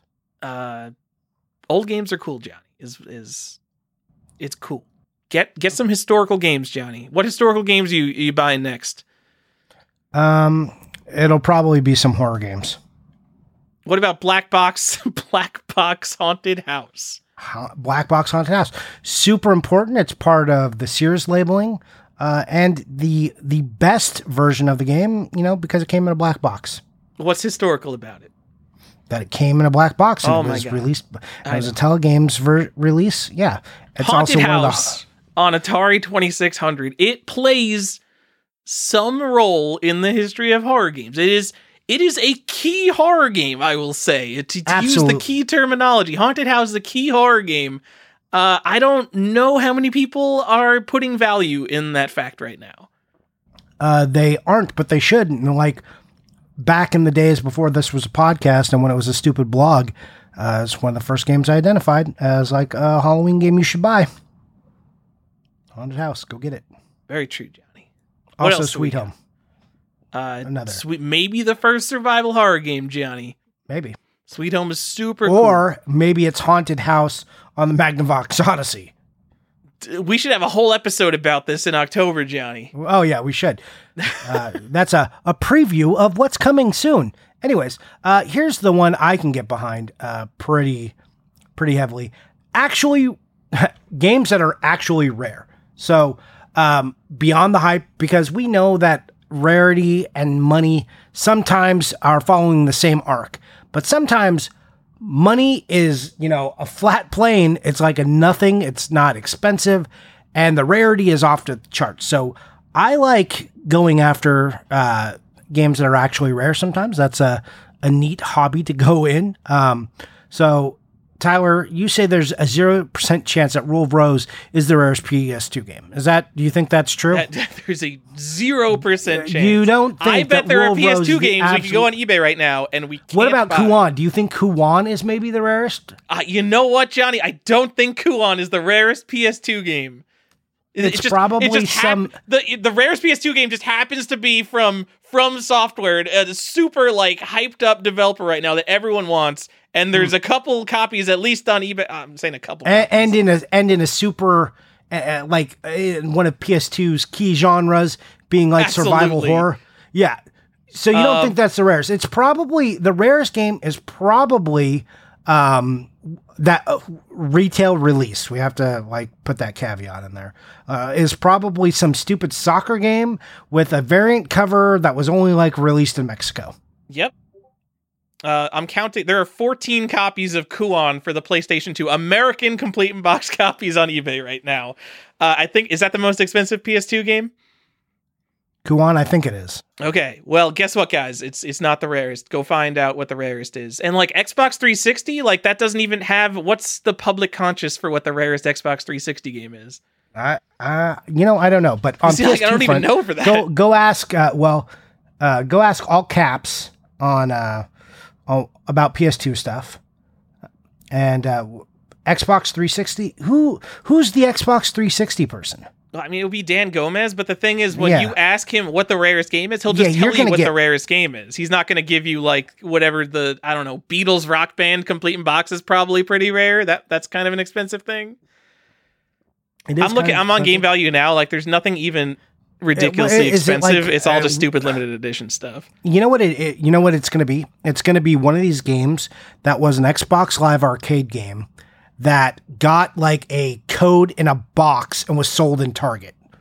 So actually, Josh Byerly has said he's a proponent of the trough of no value, and he thinks the stuff that's valuable is the stuff that no one thinks to save. So he thinks those Xbox Live Arcade cards that everyone just rips off, punches in the code and throws out, that those will be valuable one day. Because nothing on Xbox 360 is rare, as far as I know. Who has those? I mean, I've got a couple of the dumb ones that I think are neat to have, but I don't think they're ever going to be valuable. Sure. yeah, I don't know. I think the difference is with, and I agree, right? That like we all agree that the thing that is, we have all this manufactured rarity and collectability now, which is super annoying, but it is what it is. Versus back in the day, things got collectible because you know, they were meant to be disposed of and you didn't. But the other part of that is there was an item in there, like with toys, like you kept the figure and you tossed the packaging. And the super collectible ones are the figure in the packaging, right? Or you kept the game, and the more expensive one is the game in the box. There is an artifact in there that is still an artifact. You know, the card is like, calling the card the artifact is a little weird because it's like the trash. It's not really the artifact. Like, what is the more valuable version of it? If you never pulled the tab and you just have an unpulled, that's the super thing. Like, so like the code is the artifact. I can't quite codify how those two mesh perfectly. And maybe there will be some instances where that is true, but I think for the most part, I was going to say, I think it's going to be hard for people to collect little cardboard rectangles. And then I realized that trading cards are a thing. So F that, never mind. Anything's possible. Anything is possible, Johnny. I bet within a year and a half, by the end of 2022, I will see some kind of graded Xbox Live Arcade game like this, just that 2D piece of cardboard. I mean, I think you're likely to see the Zelda one for the Switch that was like the DLC one. Sure. I'm sure, like, once they start doing Switch games, like... Okay, hold on. So the expansion pass, did that come with... I guess that did come with a little physical thing you could buy to give as a gift, right? Yeah, there was a card, right? But GameStop had like a fake box that you can buy, printed up. But there was also a card that you could just buy like in Targets and stuff. Okay. Johnny, I'm going to say a great way to find rare games. It takes work. You can't type in rarest Xbox 360 games into Google. We're going to do that right now. Rarest Xbox 360 The games. easiest way to find a rare game is to go to eBay and type in rare and then see what pops up. Those will obviously all be the rare ones because people wouldn't just use that word as marketing to try and sell their goods. They would be respectful of language and the meaning of the word, and they would, everyone's endeavoring to get it right. So only rare things will actually have rare in the title, except for games made by Rare, which might also have rare in the title, though they are not rare. I think that you should probably go to the R10's YouTube channel and look for the rarest Xbox 360 games. Man, I hope you guys all got your Earthbound. Okay, I just clicked a random article that's going to give me the hype rarest Xbox 360 games. Okay. Their first one, NBA Are they Elite cave 11. shooters? Is that what are they all cave shooters? I literally just scrolled to the top. I'm not going to read this whole article, Johnny. The first one's NBA Elite 11. That's obviously a giant outlier. I don't even know if you can count that as being released. Their number 2 is El Chavo. I'm going to look for El Chavo on eBay right now. We got 1, 2, 3, 4, 5. Oh, this is El Chavo cart. Hold on, I'm getting this mixed up. El Chavo is like, that's a weird one because that's like a series that I think primarily comes out of Mexico. Oh, wait. Is this just mixing up? Is El Chavo a game or is it just El Chavo cart? There's a dozen El Chavo carts. I'm just going to say they fucked up. There's like 12. Let's go to the next one. NCAA Football 14. I'm just going to say, no, that is clearly not the rare. rarest. It's just expensive because you couldn't find other college games, but that's coming to an end. So I wonder if those games are all going to take a big fat hit. All right. Next one is Dragon Ball Z Ultimate Tenchachi Collector's Edition. Ooh, there's none of these for sale, John. This might be a genuinely rare game we found. Or I'm just typing in however you spell Tenchachi. Or maybe you're looking on an English site when you should be looking, at its source country. I don't know. Johnny, all right, here's my point. The point is, the stuff on the blog is going to be for sale. But you go to one of these price charting sites, just chop off the top 10%. All this garbage that people have already decided is valuable.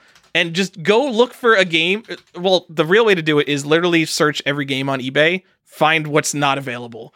Or just scroll through it and like Lollipop Chainsaw. Yeah, I've heard of that game, so there's going to be copies for sale. Autobahn Police? I have never heard of. Let me go look for Autobahn Police for the Xbox 360. Price tracking has it at $26 right now. There is one complete in box copy with a stock image for sale, and then there's 2 disc-only copies and a sealed copy, and that's it. I bet this game is rarer than El Chavo card, Johnny. I would agree. Find this stuff. This is the good stuff, guys. Everyone go buy Autobahn Police for the Xbox 360. Confirmed Collector's Quest. It's the rarest Xbox 360 game. So if you go to Racket Boy, and I'm not here to talk smack about Racket Boy because I like them. They helped me out early in my collecting days. But if you look at they just printed like a 360 guide not so long ago. You've got games like Ultimate Alliance Gold Edition, the NCAA Basketball, El Chavo again, Hoops 2K8, FIFA 19 Legacy Edition. And then you have the interesting one on that list is Fallout 3 DLC Mothership Zeta. Yeah. So it's Fallout DLC, but it was sold in a retail case. So, this gets into like the whole thing on modern consoles where it's like, what counts? Do these DLC things count? Do all these collector's editions count? Because that's what's going to be on these lists. Yeah. And then when you get over into like, that's just released in the US. And then if you go over to like Japan, who knows? Well, that's the other thing. It's so hard to carve out what we don't know from other regions. Like it's hard to find the rare stuff in the US. So if you're like, this is the rarest thing, and then you don't include another region, it's problematic. Make sure your caveats are in place. But definitely look them up, because if you find the actual rarest stuff coming out of Japan or even out of Europe, especially on something like 360 where that system wasn't valued very highly, you're going to have some true gems if it ever takes off. Anyways. Yeah. I'm happy my Autobahn Police example works, Johnny, because every other game worth over like $25 is a game I've heard of. So it could just be, it's a situation like the original Xbox, where if you just want a copy of any game, there's almost nothing rare on the original Xbox. But I think there's so many more games for the 360 that it's got to be some more. There's gonna be some, like I said, there's gonna be some Xbox Live that they put on a disc, or a case with a code in it. There's gonna be that kind of stuff. There's gonna be a lot of weird stuff on 360. Yeah, so that's not the stuff you'll be able to find on like a price tracking website by just punching in absolutely not. names. You got to look for the weird stuff. No one knows to be looking for it. Like the Dan Gomez's of the world are the only people paying attention to this right now. I mean, and obviously a few other people, but it's not Nintendo games. Which is part of who have we not mentioned here? Also, I put shout out to Bird Dog Gaming because his nickname on the show is the actually rare Bird Dog Gaming. But we've name dropped it. We got Dan Gomez, Josh Byerly. We got Braveheart. Talk about sponsor of the show, Red the Game Shark. Red the Game Shark. Go get your imports from Red the Game Shark on Instagram. Cheap games. The games are always cheap games. Who else? VG Collectaholic. He likes collecting video games. Who else can we throw out there that we always bring up on the show? You already said Daddy Mulk. Daddy Mulk knows everything about Sega and every game.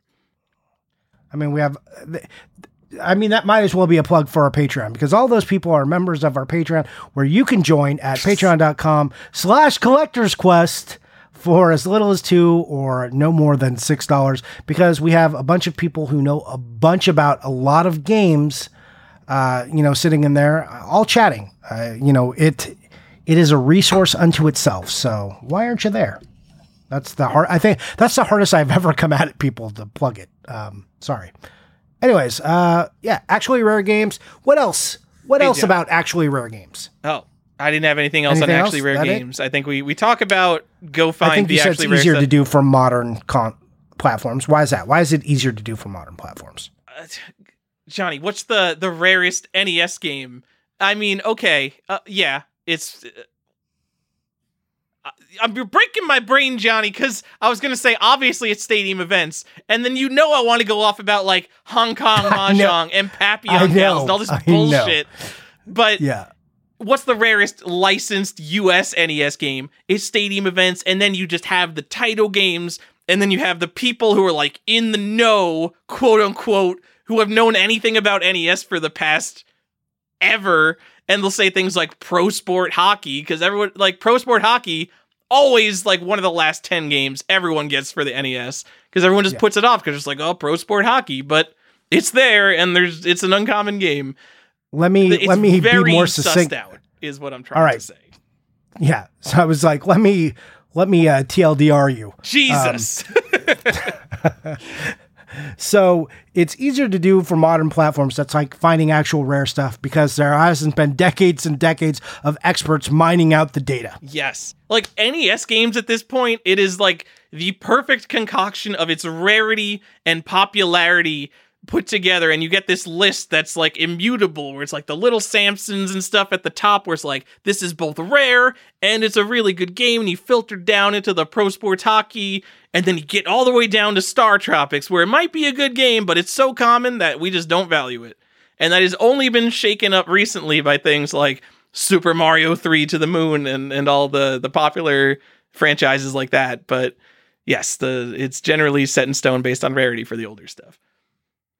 All right, and this is one I like because this is our our real speculation right here, Tyler. Let's talk about the next item on the list.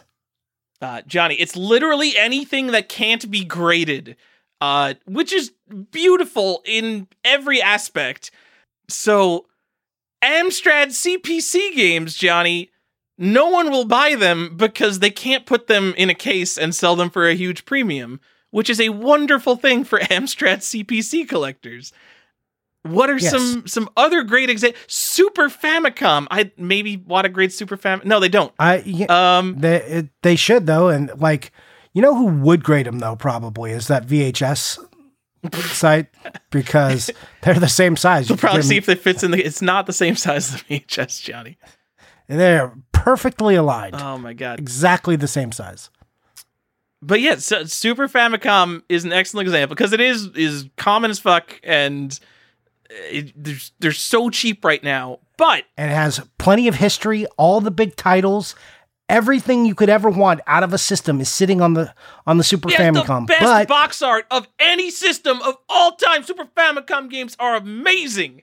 Yeah, and no one will grade them, so they're very cheap. But once people start grading them, you're going to see, all of a sudden, all of those $5 near mint condition copies that I used to see are not appearing anymore.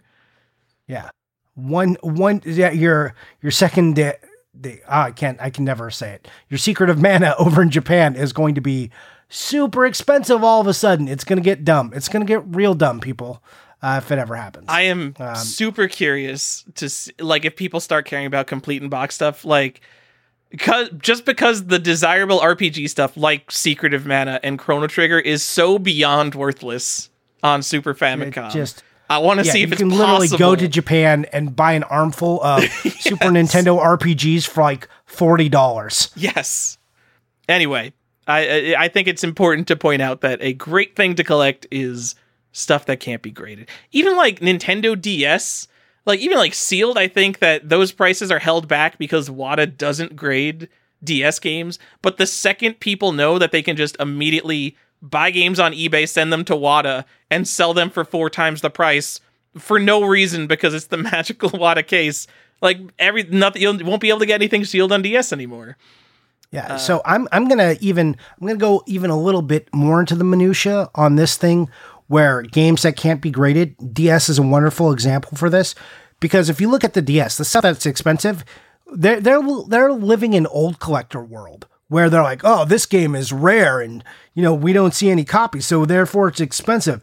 Yeah, go find your what is it? Not Moto Racer, like there's a Power Bike and Shepherd's Crossing 2s and some burger game and Girls Only DS or what, like all these stupid, there's a bunch of stupid games that are very expensive. They have nothing to do with anything. They're garbage titles from garbage, publishers that no one is ever going to care about. So right now is the time to be going to that system and buying your Marios, your Zeldas, your Nintendo, anything that was made by Nintendo or Sega, because Sega put out a lot of games on that.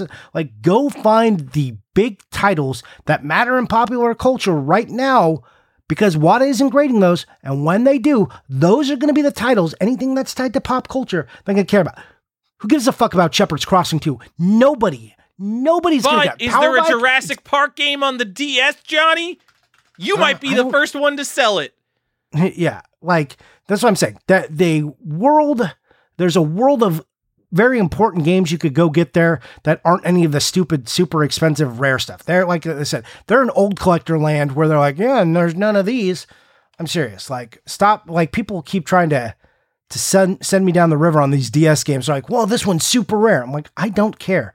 I just cannot make myself care about that game. Oh my. Right. But spoiler, but I did buy a game that is like kind of expensive for the DS that I think you should buy. Talk about that later. Okay, John. Is it the Diamond Trust of London? It is the Diamond Trust of London. I did not know that in advance. No, it's not. Okay. It's not. But you should buy the Diamond Trust of London. Guaranteed the lowest print run of any game because it was and published, like Nintendo said, this is the smallest print run we allow. So we know it was the smallest print run. I mean, there could be others that have, but then they did a special edition Diamond Trust of London. It's finally starting to heat up. I saw copies of the special edition finally hitting through. This has been my spec pick for 10 years. Go get your Diamond Trust of London. It's going to pay off one day. There's one LE on eBay. It's number 344. Or you can get the sealed regular. Is the regular one cool, Johnny? Because there's this guy that has over 100 of them. Yeah, he probably has all of them. Once that 100 is gone, there isn't going to be any more. This game comes with fucking stamps, Johnny. Yes. Are these real stamps? I don't know. I didn't open my special edition. Oh my God. This is probably the only game that comes with stamps. 2.5 cents. I can't tell. They look like fake stamps, which would make sense. But literally, stamps are cheap enough that they could include real stamps. I'm looking into this later, Johnny. Okay. It's 100. Should I bid $100 on one? It's got a day left. Oh my God. Is it just the regular version or the special edition? No, the regular ones you can get for $35 new. There's like a Deal Tavern guy who just has infinite copies of that. But should I get Diamond Trust of London limited edition number 344 for $100? Probably. I think the last one sold for more than that. Well, then I'm not going to win it, Johnny. So that doesn't really help me.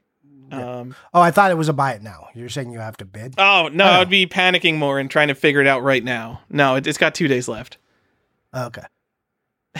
Anyway, there's your Diamond Trust of London reference of this episode. While we're talking about things Wada won't grade.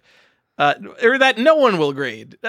Look, PC games are a perfect example. But people care about PC games, and they only care about the good ones or the ones PC collectors already collect in the way that we talk about collecting. Yeah, I mean, that is kind of a thing that PC collectors make way more sense than console collectors. Yes. Because they collect good games, because they literally don't have enough physical space in their house to collect everything for Windows computers. They're just let's get all the Half-Lives and Far Cries and Unreal Tournaments. Well, no, but they'll follow people who make the games, right? This guy made this game. Like, they're already doing all that weird stuff. And they're and then it's so littered with variants, so they're already trying to find the best versions or just buying the first prints. Yeah, I said this in the Discord, but I wanted to buy an original copy of Unreal, and I ended up buying one. So I looked up Unreal variants, and the best way to do it is to find an Unreal collector and look at their collection, and I almost cried, because the original Unreal, there's 50 versions of it on PC and various ports, and I'm just I guess I'm just going to get a copy. There's just no documentation. One thing we didn't do before we wrap this up, do you have more to say about this before we wrap this up? No, we can. People get the idea. There's stuff the market doesn't value. Go find it. Yeah. So I want to just go back to equating it to how comic collectors do this. And I can't express to you guys enough what an ocean of garbage video game collecting is as far as information goes. It's just it's like you're in the information and you can kind of see it, but pulling it out and making it useful is still so hard. And the comic guys just have it like if you go to Key Collector Comics, that's get 2 free weeks by putting in code Tom101. That's a joke. We have no sponsorship with them. I don't know he's just like a YouTuber. Sorry, it's an inside joke. But they like if you go and you're like, okay, I want to search by categories of things I'm looking for. I'm just going to read a couple. First appearance, first on-screen appearance, third appearance, 80s game.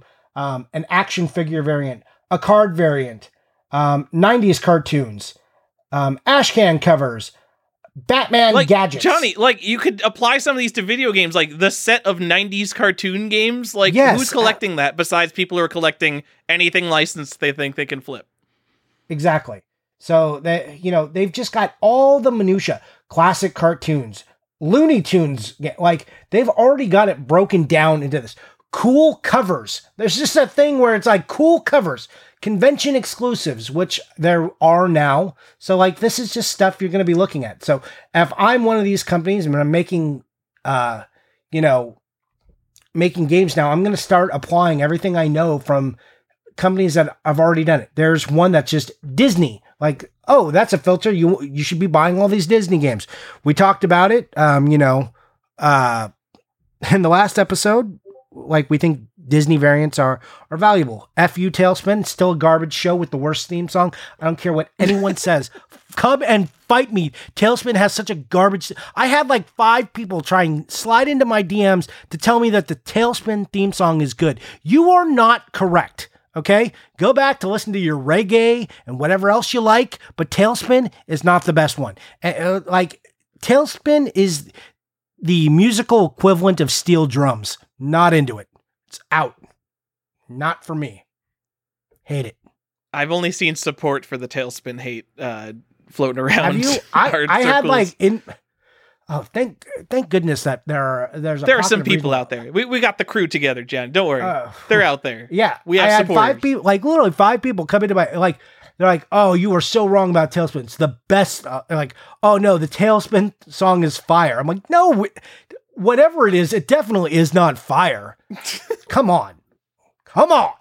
Anyways, the point is, if you go to any of these sites and you like look at how they break things down, it's a good way to go look for some other stuff. They've got like, you can filter it by lenticulars. That's a whole set I never would have thought, but there's a bunch of games that have lenticular covers, and you could go, if it was a comic book, you could then go find all of those. Get Claymates, you got to get Rygar on the PS2.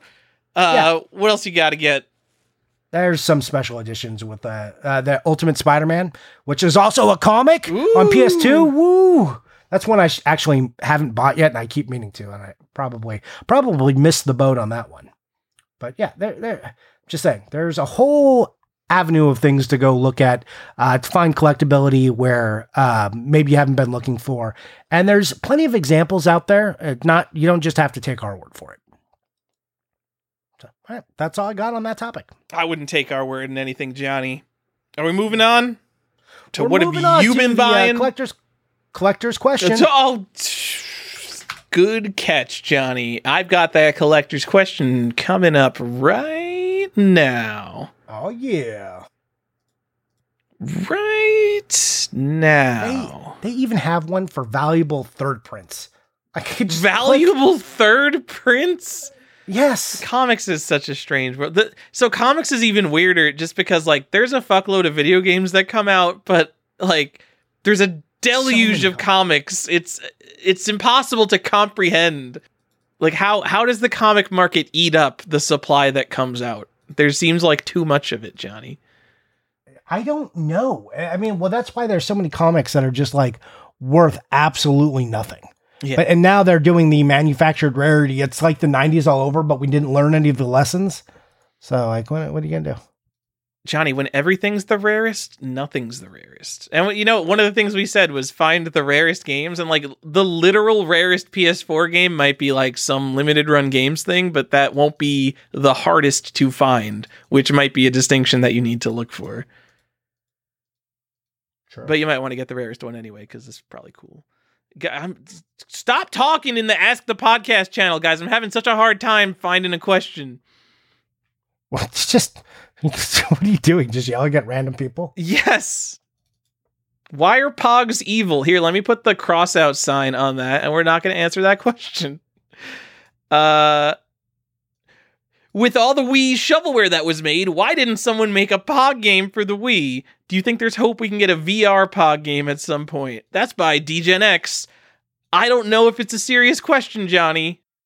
Let's go ahead and just answer it anyways. Do you think we could ever get a VR? I think you probably could. I doubt it would be on a console, but you could probably go to like Tabletop Simulator and get some of that sweet VR action with your virtual Pogs. Oh, you know what? Tabletop Simulator, I would not be surprised if it had Pogs. Good call, Johnny. I might just cut all that because that was nonsense. I found 2 real questions for us. Okay. First is by Tiger Wolf, and we may have answered this years ago, but we're going to get back into it. How did you get into collecting, both collecting in general and specifically video game collecting? Do you remember a specific moment, or was it gradual for you? Okay. Do you have an answer? Because I have an answer to this one. You go very first. Specifically. Okay.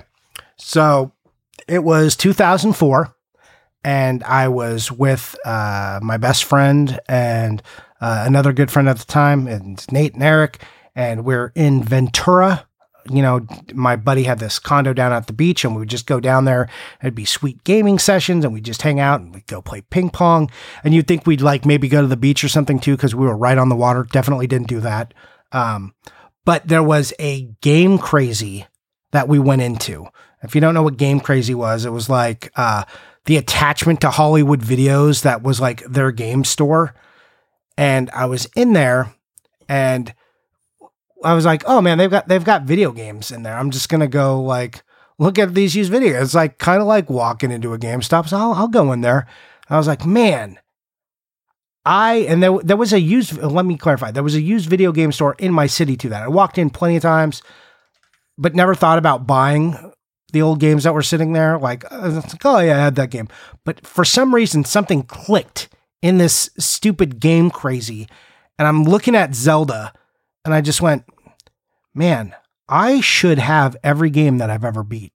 Like, why did I get rid of, like, I have all of my favorite books. Why don't I have all of my favorite games? That seems ridiculous to me. These are the things I value these things. I talk about them with people. Why don't I own these things I love? That's crazy. Now, I obviously strayed from that path because I have a lot of games that I don't love. Looking at you, most of my collection, I love them in a different way, but they weren't the Metroids and the Zeldas. But I just remember sitting there staring at that cart, and it all just like, man, this is the thing I should like. Why am I not buying these things? And they were all like $5 or something. So I just bought like a handful of these carts. I was like, man, these are some of my favorite. You probably got hosed. Yeah, I probably was like, I was paying a Game Crazy price. Like, what a dummy. You know, the best value I ever got out of a Game Crazy was buying a Hori controller for the GameCube. So, like, for Game Boy player games, now that controller is like very expensive. But I was just like, that looks like a Super Nintendo controller, and it's $10. I'll buy it. That was so literally, smart, that my whole thing. Like, I mean, that's literally the reason people want it. They're just like, that looks like a Super Nintendo controller for the GameCube. I'll pay anything for it. Yeah. So, but that's like sitting in that Game Crazy. It all just clicked. And then I was like, oh, now I should go look for more things. I should be going to garage sales. I should be doing this. How do I do this? And I didn't then it came and then it started to evolve. And was like, well, should I have all the boxes? Or like, do I care about that? Should I find, and then cause I got a couple with boxes and then I was like, these don't really sit together. Like, that's where the OCD kicked in. Couple with boxes, couple without boxes, all sitting on a shelf, and me going, those don't look great next to each other. How do I fix this? How do I even store these? What am I doing? And so it's devolved into whatever the hell I am now. So too bad you went to that Game Crazy. Yeah, like it was either a huge mistake or a stroke of genius. And I keep having those moments in my life where I find out new ways to spend my money on things instead of putting them into, I don't know, reasonable avenues of making more money. I'm like, you know what? There's a Hot Wheel I got for my 5th birthday that was like pretty sweet. And I've got a really good memory I should go figure out how to go buy that. That's like the kind of shit that my brain is coming up with now. But it revolves around the same kind of thinking. Like, I love these things. Why not? No, I literally stopped myself from that line of thinking all the time. Like, there's a specific Micro Machines set that I had. It was like a missile base that transformed into like the interior of a missile base. Like a fucking wonder of technology. This was my Castle Grayskull Johnny of the 90s. And like VoiceBot was another one. It was like a little purple robot that you can give voice commands to. But like, if I start collecting toys from my childhood, I have enough giant boxes. I don't even have enough room for all the consoles. I'm not saying, like, that's why I bought my Star Wars figures. I didn't buy a whole Star Wars set. I bought like a couple of the nice ones. I still have a few left, but I'm not going crazy that way, you know. There's just a few.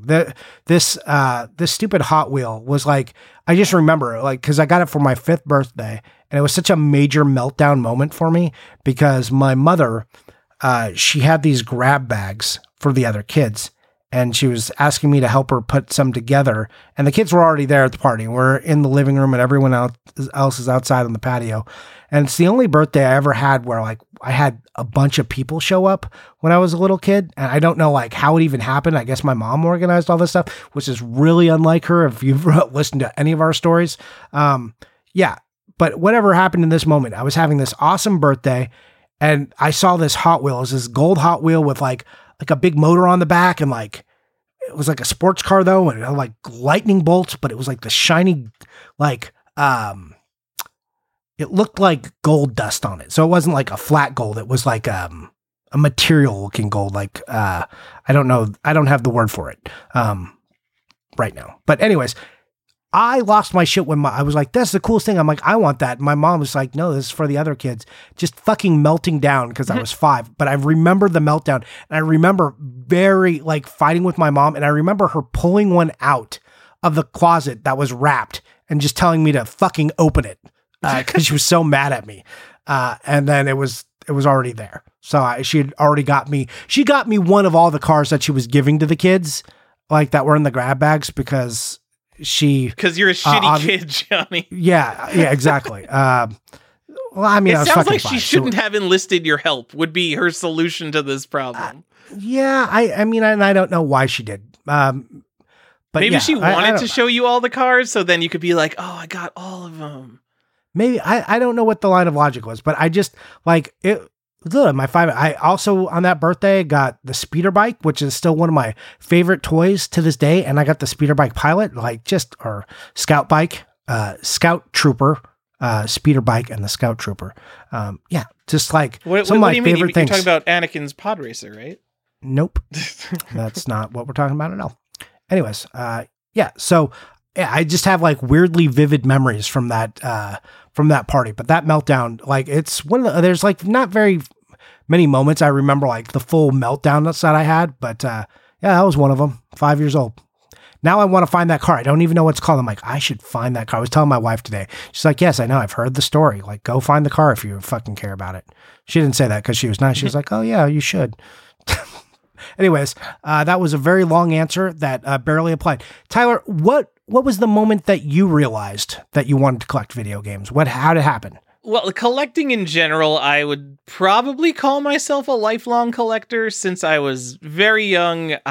One of my earliest collections I remember, I had a nature collection on my bedstand, which was just it was like pine cones and rocks and pressed like probably weeds. It was the worst. Eventually, I figured out that I'm an idiot, and I threw all that out. But also, my grandpa was a big collector. He collected coins and stamps were the big things. And so he would take me and my brother around to stamp shows in New York City when they happened, at least once a year. And stamps are great for kids because guess what? Most stamps are worth like less than $0. Like completely, You could just give a kid a bag of stamps and be like, sort through it, find the cool stuff. And when you're a kid, you're like, wow, 200 stamps, I'm going to find the cool stuff. So I've always had that in me. And then, Johnny, in 1999, there was this, it was an obscure thing. It was called the Pokemon trading card game, in which literally everyone of a certain age became a collector overnight. And I think I'd already been like a little bit on the Magic the Gathering train, because I remember my first Magic pack I bought was Stronghold. So you could probably tell me off the top of your head when Stronghold came out. 1998? I can't tell you that. All right, whatever. I got into Magic whenever Stronghold came out. Or whenever Stronghold was in stores, so it might not have been when it came out. But yeah, then Pokemon obviously came along, and hoarding cards and I wouldn't trade any of my Pokemon cards. I'm just like I am now. Like, if a card is in my collection, I'm like, I gotta keep it. It's in my collection. I can't trade it away. I need to have both. I can't trade my Zapdos for an Articuno because I need an Articuno and a Zapdos. That's always been my mentality throughout my entire life. Why would you do that to yourself? Yeah. And then, once Pokemon got me going around to the stores and I got into the comic store, like, forget it. Like, once Magic the Gathering hit me, like, Magic the Gathering hits you like a fucking ton of bricks, dude. And just spend all of your money as a teenager on Magic the Gathering. Yeah, it's Magic the Gathering. What a fuck you Magic the Gathering is to money. Like, oh my, if you're like seriously deep into like Alpha Beta Unlimited stuff as an adult, like, I'm sorry that you got into Magic the Gathering, dude. It must be a rough life. I don't even collect in Alpha and Beta, but I'm still buying Magic cards, right? Like, and the stuff I start collecting in Magic cards is just like so stupid. I'm buying Magic cards. I don't even want to collect Magic. I buy the dumbest shit, Johnny. Like, what did you buy? Besides those Faithless Looting.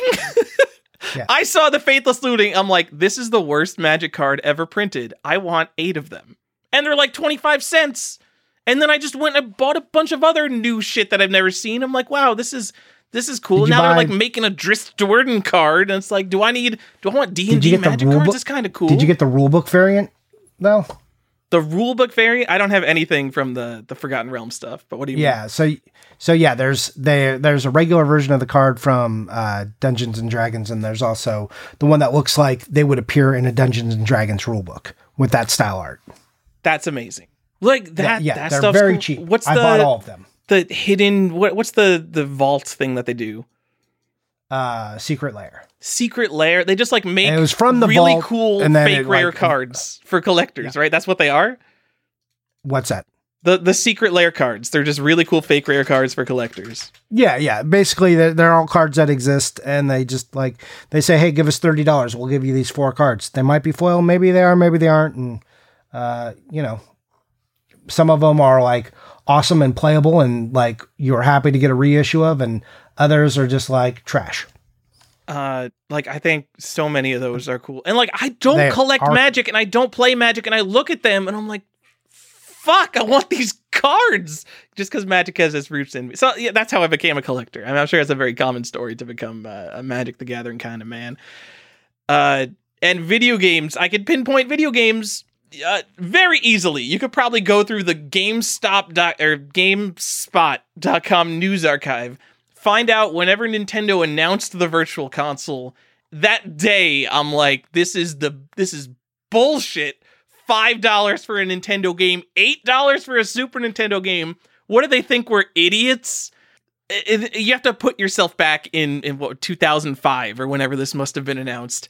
Because this is before Horse Armor lit the world on fire with Oblivion, which was a $2 DLC thing that lit the world on fire because people didn't want to spend $2 on cosmetic DLC. So the concept of spending $8 for a Super Nintendo game that you don't own, when up until this point, literally everyone is just like, I'm going to go to the internet. I'm going to download Super Metroid. I'm going to play it in SNES 9X. I thought it was the craziest thing ever. And so kind of collecting video games, I already had the collector gene, but specifically going after video games was my way to beat the system, to be like, fuck you, Nintendo. All these games are going to be less than $5 and $8 forever, so let me go get all of them. And that's why I didn't care about complete in box things. It was strictly about having all the games to play cheaper than Nintendo would charge me for them.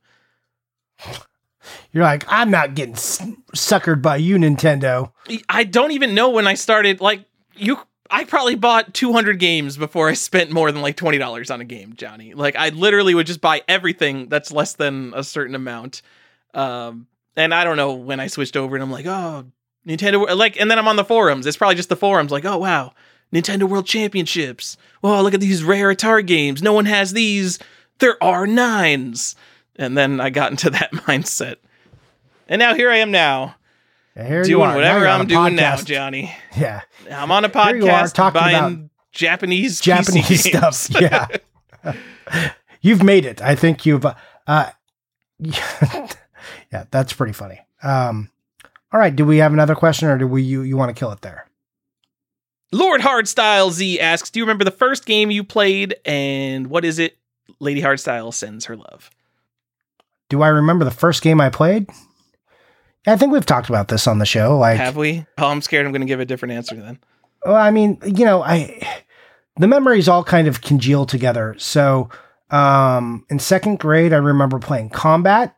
That was like the first game I played by myself, but like I played arcade games like Pac-Man and stuff, before that, so it's hard to pinpoint, but it's like probably a Pac-Man or a pinball machine, honestly. 'Cause my dad would take me into arcades and stuff, but, also like Crystal Caverns and, I always call it Crystal Caverns. I forget. I mean, it's Crystal Castles. I don't know. It's got the bear wizard Crystal Castles on the Bentley Bear. So it's a game I should buy. I talk about it a lot, and I don't own it. So that is that's the first one I remember not playing, but like telling my dad that that's the one I wanted him to get. But I don't remember what we were playing before that. But I remember playing like Haunted House at a friend's house and stuff. So like pinning it down to exactly, I don't know. It's some Atari game. Yeah, not. It's that's all congealed. That's all in the early times. Sure. Yeah, I mean, it's the same for me. So my dad had a 2600, and I specifically remember playing Missile Command and Kaboom with him on that. But that could have been after I had a Sega Genesis, and I got a Sega Genesis with Sonic 2, so it could have been that.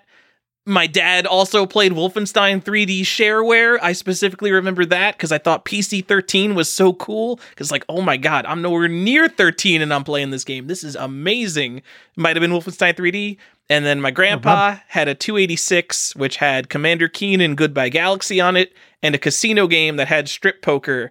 And I wasn't young enough to know what strip poker was, how to play poker, or how to quit the program. And it was only the strip poker program I couldn't quit. So I specifically remember I would get stuck in the strip poker program and I'd have to call my grandma over to get me out of the game. And she'd always make some comment like, oh, you're looking at this again. Oh, you naughty kid. And I had no idea. Like, I didn't see any nudity. I was just stuck in this game and I don't know how to play poker, so I wasn't winning. So that's another memory of the first games for me. That's pretty funny. All right. Yeah. That's an all right. Moving on. Ask us questions. Yeah. We're almost out of questions. Let's send our love back to Lady Hardstyle. Come on now. Lady Hardstyle, if you're listening, we're sending you love from the Collector's Quest podcast. Also, I'm just saying that name is leads itself to so many double entendres. We have to be careful. I don't know what you're talking about, Johnny. Make some double entendres. No. Well, okay. So sounds like you're wrong. No, I'm not going to do that. That's disrespectful. I'm saying we shouldn't do that. I'm just saying it's my brain just riffs on stuff, and I'm like, oh, that leads us to we could say something stupid, and now what? Just cutting this. This is the worst content, Johnny. You should cut all that. Anyways, let's talk about what we bought, and what we played. Hey, Johnny, what are you buying? What are you playing? Well, I'm definitely not playing World of Warcraft like co-host Stefan, who's not on the show right now. No, he switched from World of Warcraft to EverQuest, so he's probably still playing EverQuest. Yeah, I don't know. I'm just saying, I'm looking at the Discord and it says World of Warcraft.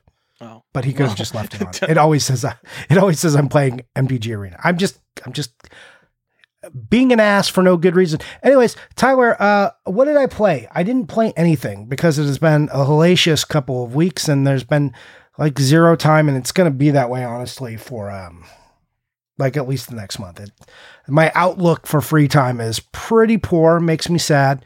Unless you count Magic the Gathering. I did play a little Magic the Gathering. So that's that. But what did I buy? Tyler, I bought almost nothing. Except I did buy a couple of DS games. I bought Coraline for the DS, secret rare. It's not actually rare, but it is kind of expensive. All the Coraline on the PS2, on the Wii, and on the DS, all kind of expensive. So go ahead and look for those. I bought a really dumb Munsters game for the ZX Spectrum. I'm in. Yes. Yes. And there was multiple copies. Like there was different kinds I could have bought, but I picked the ZX Spectrum one on purpose because I liked the case the best. Plus it says, it's got a little sticker on it that says it includes a free t-shirt iron-on transfer. And I can't tell if that's like in the box or they didn't say if it's included or not. I'm hoping it's in there because I think that would be really cool. The other thing I bought is Alien Infestation for the DS, and that's the one I was talking about. That's a game. It's a major property. It's like a shooter.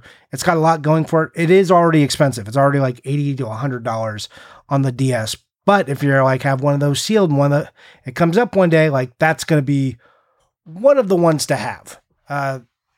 So just look for that. And then I bought what I bought. Wait, hold on. What? Go back to this Alien Infestation game. I'm sorry. This was Alien Infestation for DS. Yep. And you bought it complete in box. Yes. I mean, yeah, it's a DS game. What? So you bought it complete in box, but you're saying that like sealed, this is going to be rare? No, I'm saying if you were, when we talked about speculating, buying things, that aren't graded by WATA yet, I'm saying if you were looking for something, games like this, which check a lot of boxes, are the stuff I would be targeting. Okay, and I just wanted properties. to come back to something that we didn't even mention, Johnny, because it's something that I do. Things the market doesn't value is these variants that sell for thousands of dollars, the complete in box version of them. That's literally the same thing without the shrink wrap. And I'm not talking about your Marios, which are like hundreds of dollars now. Like Skyrim, a first print of Skyrim can sell for over $1,000 on Xbox 360 sealed, which bananas pants on head crazy land. But like a complete in box copy, $9 shipped with the correct pre-order variant with the high quality map inside. So another thing market doesn't value, just go see what people are spending thousands of dollars on for modern stuff and just buy the worthless complete in box version. Because a lot of times, like the sealed variant that goes crazy just because it is so rare and it is sealed, it does not have that crazy premium for the complete in box version, at least for a lot of the modern stuff. All right. Agreed. I'm sorry. Keep going. Oh, no, it's fine. And then I bought this really dumb game called Linda Hyde Vampire Mansion. It's a PAL DS game, and it's a seek and find game just because Halloween. That me. I'm sorry. What is it? Like, Linda Hyde? Linda Hyde Vampire Mansion. Oh, Hyde HYDE. DE. Yeah. This is. It's a hidden object game in the vampire world. I mean, it looks. Look at the cover and tell me how was I not buying? I hate hidden object games that have the little the magnifying glass. Even though that's like what tells you on the box art that it is a hidden object game, it just makes it look so cheap, as if this stock photo image of a haunted mansion isn't cheap looking. Yeah. I mean, that it's called Vampire Mansion and not Haunted Mansion, because there's so many haunted mansions, not many vampire mansions. Yeah. I am a little confused by the gravestones on the cover because they're like right in the walkway.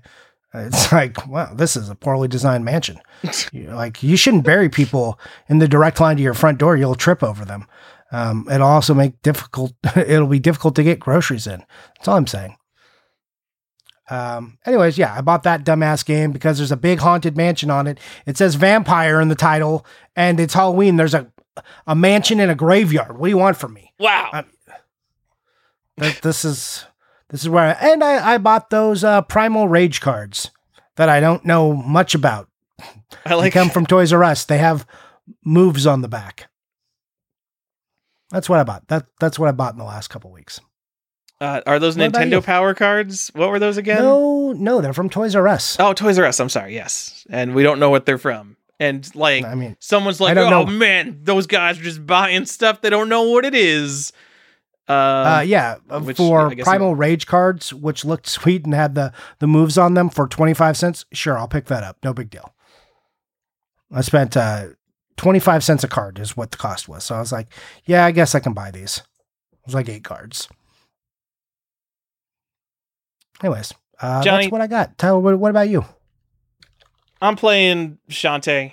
I got nothing new to say Still? about that game. Yeah, I've got RSI. I can't play because of my hand cramps up playing the 3DS, so I can only play it for like a half hour at a time.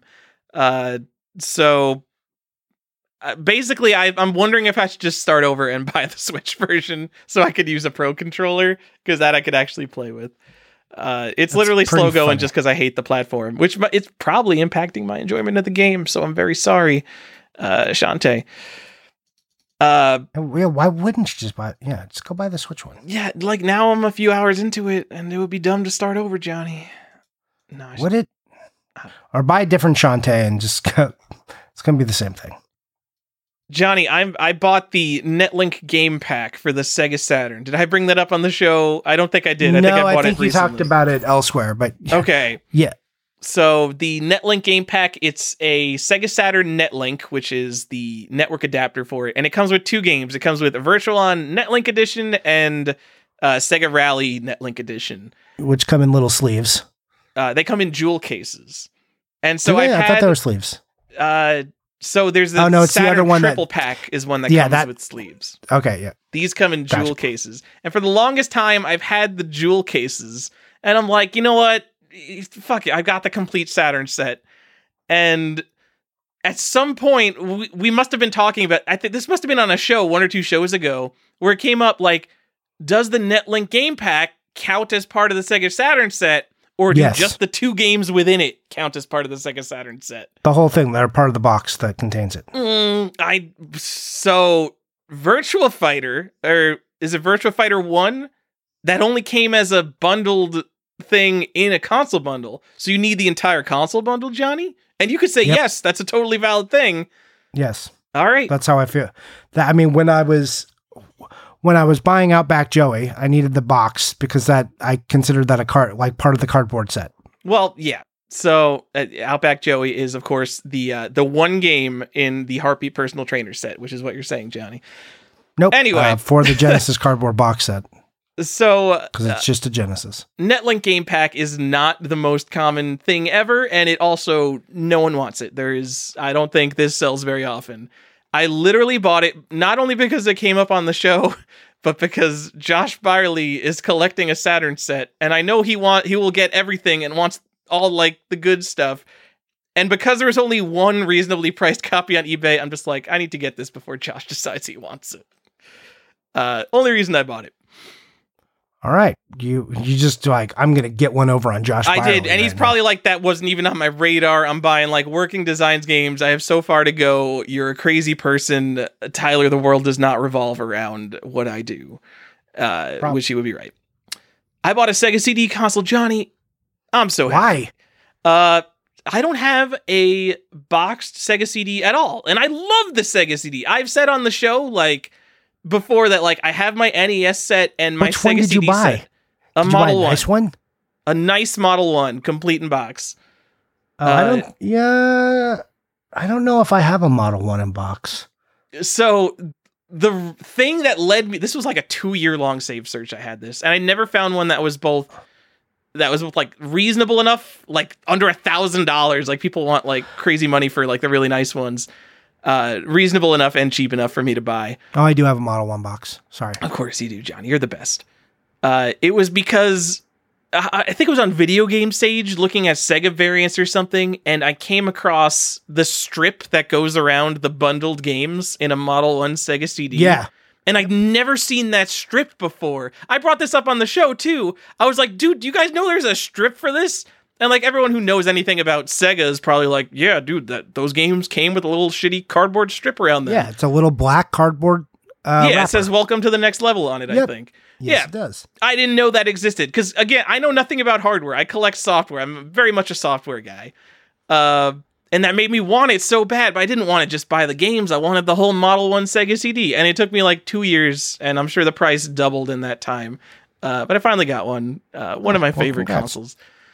And the Model 1, though, just so for people know, is trash. Don't buy a Model 1 Sega CD to try and use. I mean, I've never even hooked a Model 1 Sega CD up. I think I have like 3 of them now. The Model 1 is the one that the Genesis sits directly on top of. You can either use it with the Genesis, the TMS one, or the Gen 2 Genesis, but the tray that pops out always breaks to take the disc. So that has a thing is always broken. Tray as opposed to the Model 2 where it just pops up and you put a disc in. Yeah, it's like, and the lasers go out on them. Still, the best thing to do is just go, buy an XI and, make sure that that's beautiful condition. If you're worried about it, get it recapped and everything, and then just use an XI. That's the best and easiest way to play both Genesis and Sega CD games. I have only ever played Model 2 Genesis. Like, literally, I don't know if in my entire life I've hooked up and played a Model 1 Genesis. And there's people who'd be like, oh, the sound chip, you have ruined the whole experience. But that's the one... You're using the TMSS one? You're not. Oh my God, you heathen. That's the one I had as a kid, Johnny. You see the welcome to the next level screen? Oh, you poor. That's the one I had as a kid, so that's the one I'm going to use. And then you put that on a Model 1 Sega CD, and it looks like the dumbest thing ever. So I've always used a Model 2 Sega CD, too. Yep. Johnny, I got a box from Japan. I'll just pick one game for this episode. I got a complete-in-box game that I've already mentioned on the show before, Motoko-chan no Wonder Kitchen, which is a Japanese mayonnaise promo game. You mailed in 2 proof of purchases from a jar of mayonnaise, and you got entered into a contest, and there were 10,000 winners who won a copy of this game. And this is exactly the type of dumb bullshit that I am buying right now, is games with weird stories or just weirdly rare stuff in Japan. That's weird. I think it's like Cooking Mama, is what the actual gameplay is like.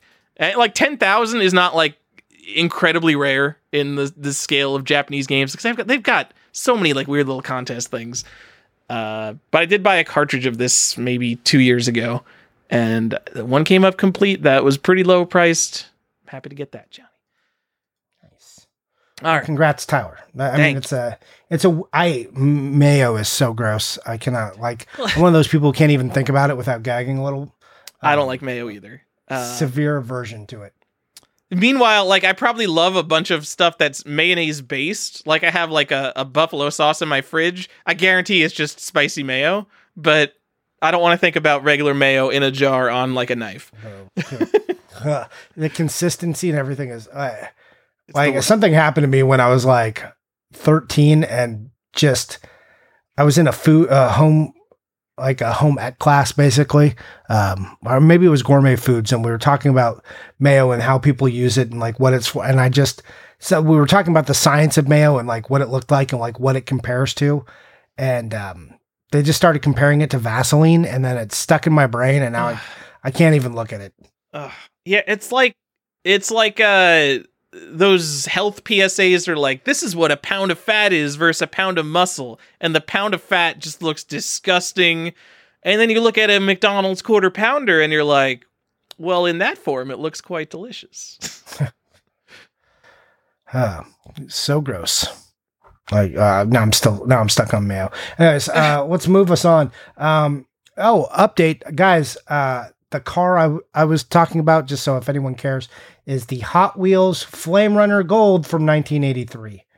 That's the car that I lost my mind about and had a meltdown at my birthday with all these other kids at, and was a shitty little child about.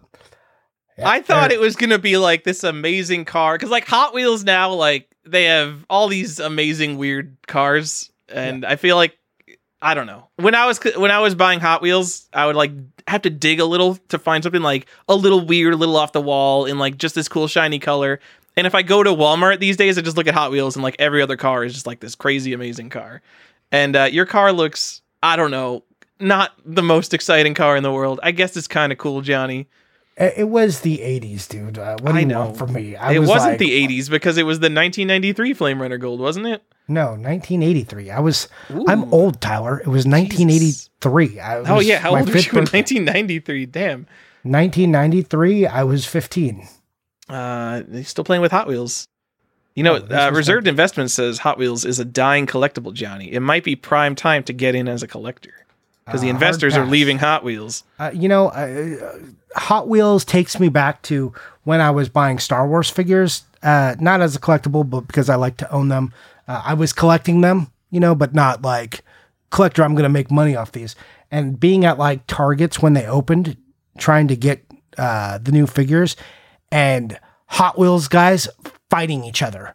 Like I had some people fight me on Star Wars stuff a few times, but just like the Hot Wheels guys, there was always like these old fat dudes, which is fine. I'm an old fat dude now with like bad mustaches and like members only jackets, like always huffing and puffing to try and get to the backside of Target to get them Hot Wheels first.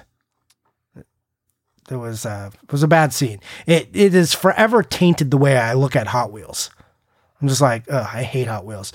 And my son now, he's got like cars and stuff. And my wife's like, let's go get him some Hot Wheels. And I still like look at them and kind of go, ugh, Hot Wheel collectors.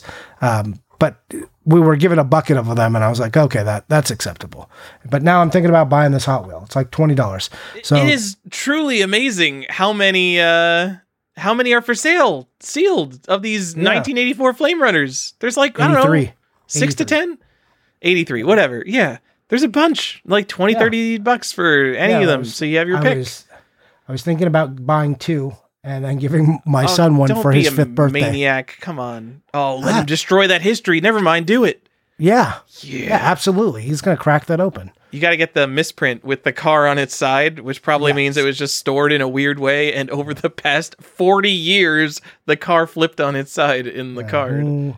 Who knows? But yeah, I mean, there's probably a special box you can keep this in. But yeah, I'm thinking about getting one of these and just throwing it on the little nostalgia shelf and be like, there it is. There's part of my childhood. This thing was an iconic moment in my childhood.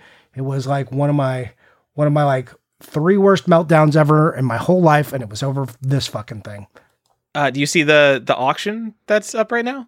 No, I don't. I'm not looking that hard. Oh, there's an auction for 3 cars. It's currently at $12 and $5 shipping. So that's cheaper than just buying your Flame Runner. You should try to win that auction for like $25. And then you have 3 80s cars. Yeah, and this was from the science fiction collection. In fact, all of these cars, now that I'm looking at it, were in the grab bags. That's pretty cool.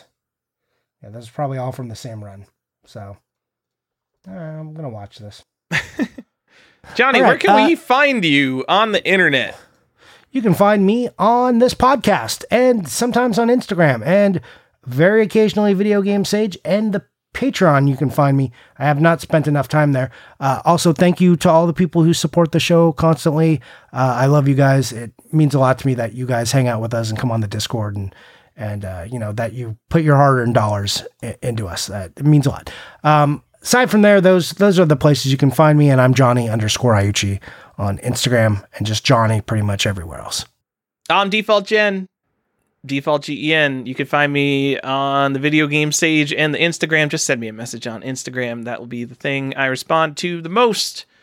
And then find our other host, Stefan, on the Art of NP on Twitter and art_of NP. It's the Art of NP, but with underscores on Instagram. Find him there. And on YouTube. All of his branding is consolidated now. So, hooray. All right, guys. Thanks for listening. Hope it made you think about some ways that you might attack collecting differently. Thanks so much for your time, and bye!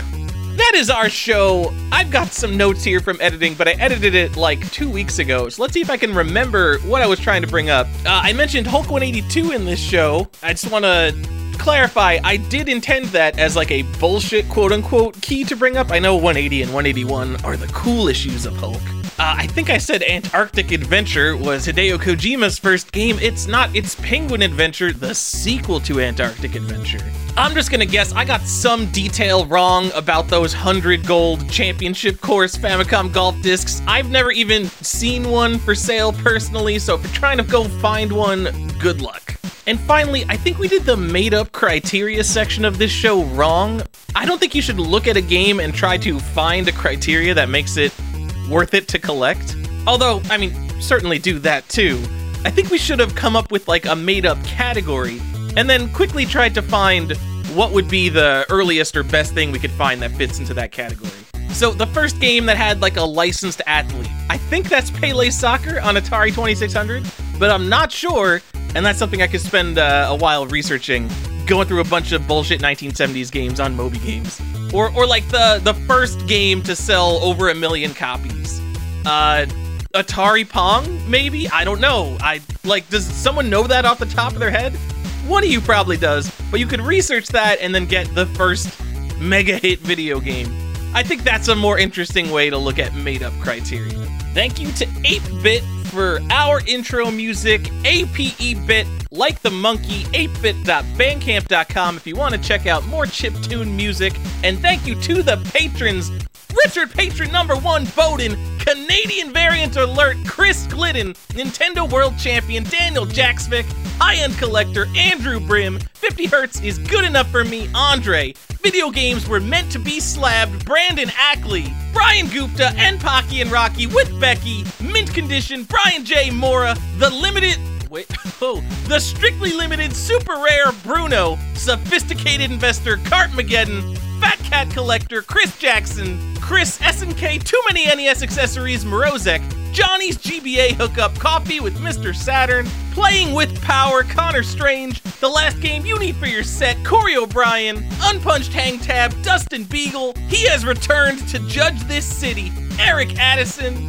Man of Nintendo in the World of Nintendo Funky Brewsta, The Actual Shinobi Jasonic the Kid, Jeff the Game Boy Farris, Lance Lord Hardstyle Z, The Degenerate Matt Ball, Funkoland Employee Platform Agnostic, Read the Game Shark, The Famicom Box Retro Game Enthusiast, Sean, The Gamer Collective, Previously Unknown Variant Tim Walker, From the Internet Todd Fisher, Can't Put Limits on Collecting VG Collectaholic, The Millennium Will Joe, Keeper of the Zelda Variant 0x Defcode, Getting the full PS2 set because Stefan won't, all caps, What a 9.8 A++ Benji, The Actually Rare Bird Dog Gaming, Brandon Rogers, whose favorite episode is the wrestling episode, Still Finding Deals in 2021, Colton Murphy, David Green, he's got that on vinyl, Derek Lauer, who made me edit this show 2 weeks ago, Don Libby, the hero of time, actually understands the Zelda timeline, Jeff Pierce, Jeremy Jarvis, here for the Pog Talk, Jim Jacobs, world record holder of Best Collection, Red Pyramid Thing, Jonathan Shados, video game art collector because video games are art, Justin Chichio, Lateral Movement, who's got a Donkey Kong kill screen coming up, Michael, posted in the Discord right now, Chiara Monti, Nick, the video game database Morgan, Homebrew Mastermind, Divertov, the other guy who collects Korean releases, Peaceful Games, Dungeon Master, Reed Stubenik, The Promoter, Retro RPG Podcast, High Definition, 16-bit graphics, Stevie Lou, Tom, Obscure Variant Chaser Chase, Zaventorian, he knows all 97 Nintendo games, Andrew, actually collecting N-Gage O, B-Nugs, Colby, he is Sinistar, Corhagen does what Nintendo don't, Daniel McArdle, who thought this was the Retronauts Patreon, the Xbox Authority, Danny Gomez, the Modern Database, I'm just gonna change you right now. Dan, you tell me if you want to stay this. Who even listens to this part of the show? I'm changing you right now to the Modern Database, Danny Gomez. The Philatelist, Dork Overlord, my childhood PlayStation idol, Game-Rave.com, Joe actually plays his games Champity, Joseph Rogers got 50,000 on Double Dragon, collector of everything, including Atari, Kalen McAteer, Sam, Sega Mark III Marks, and Sean the Video Game Illuminati LaCroix. Thank you guys so much.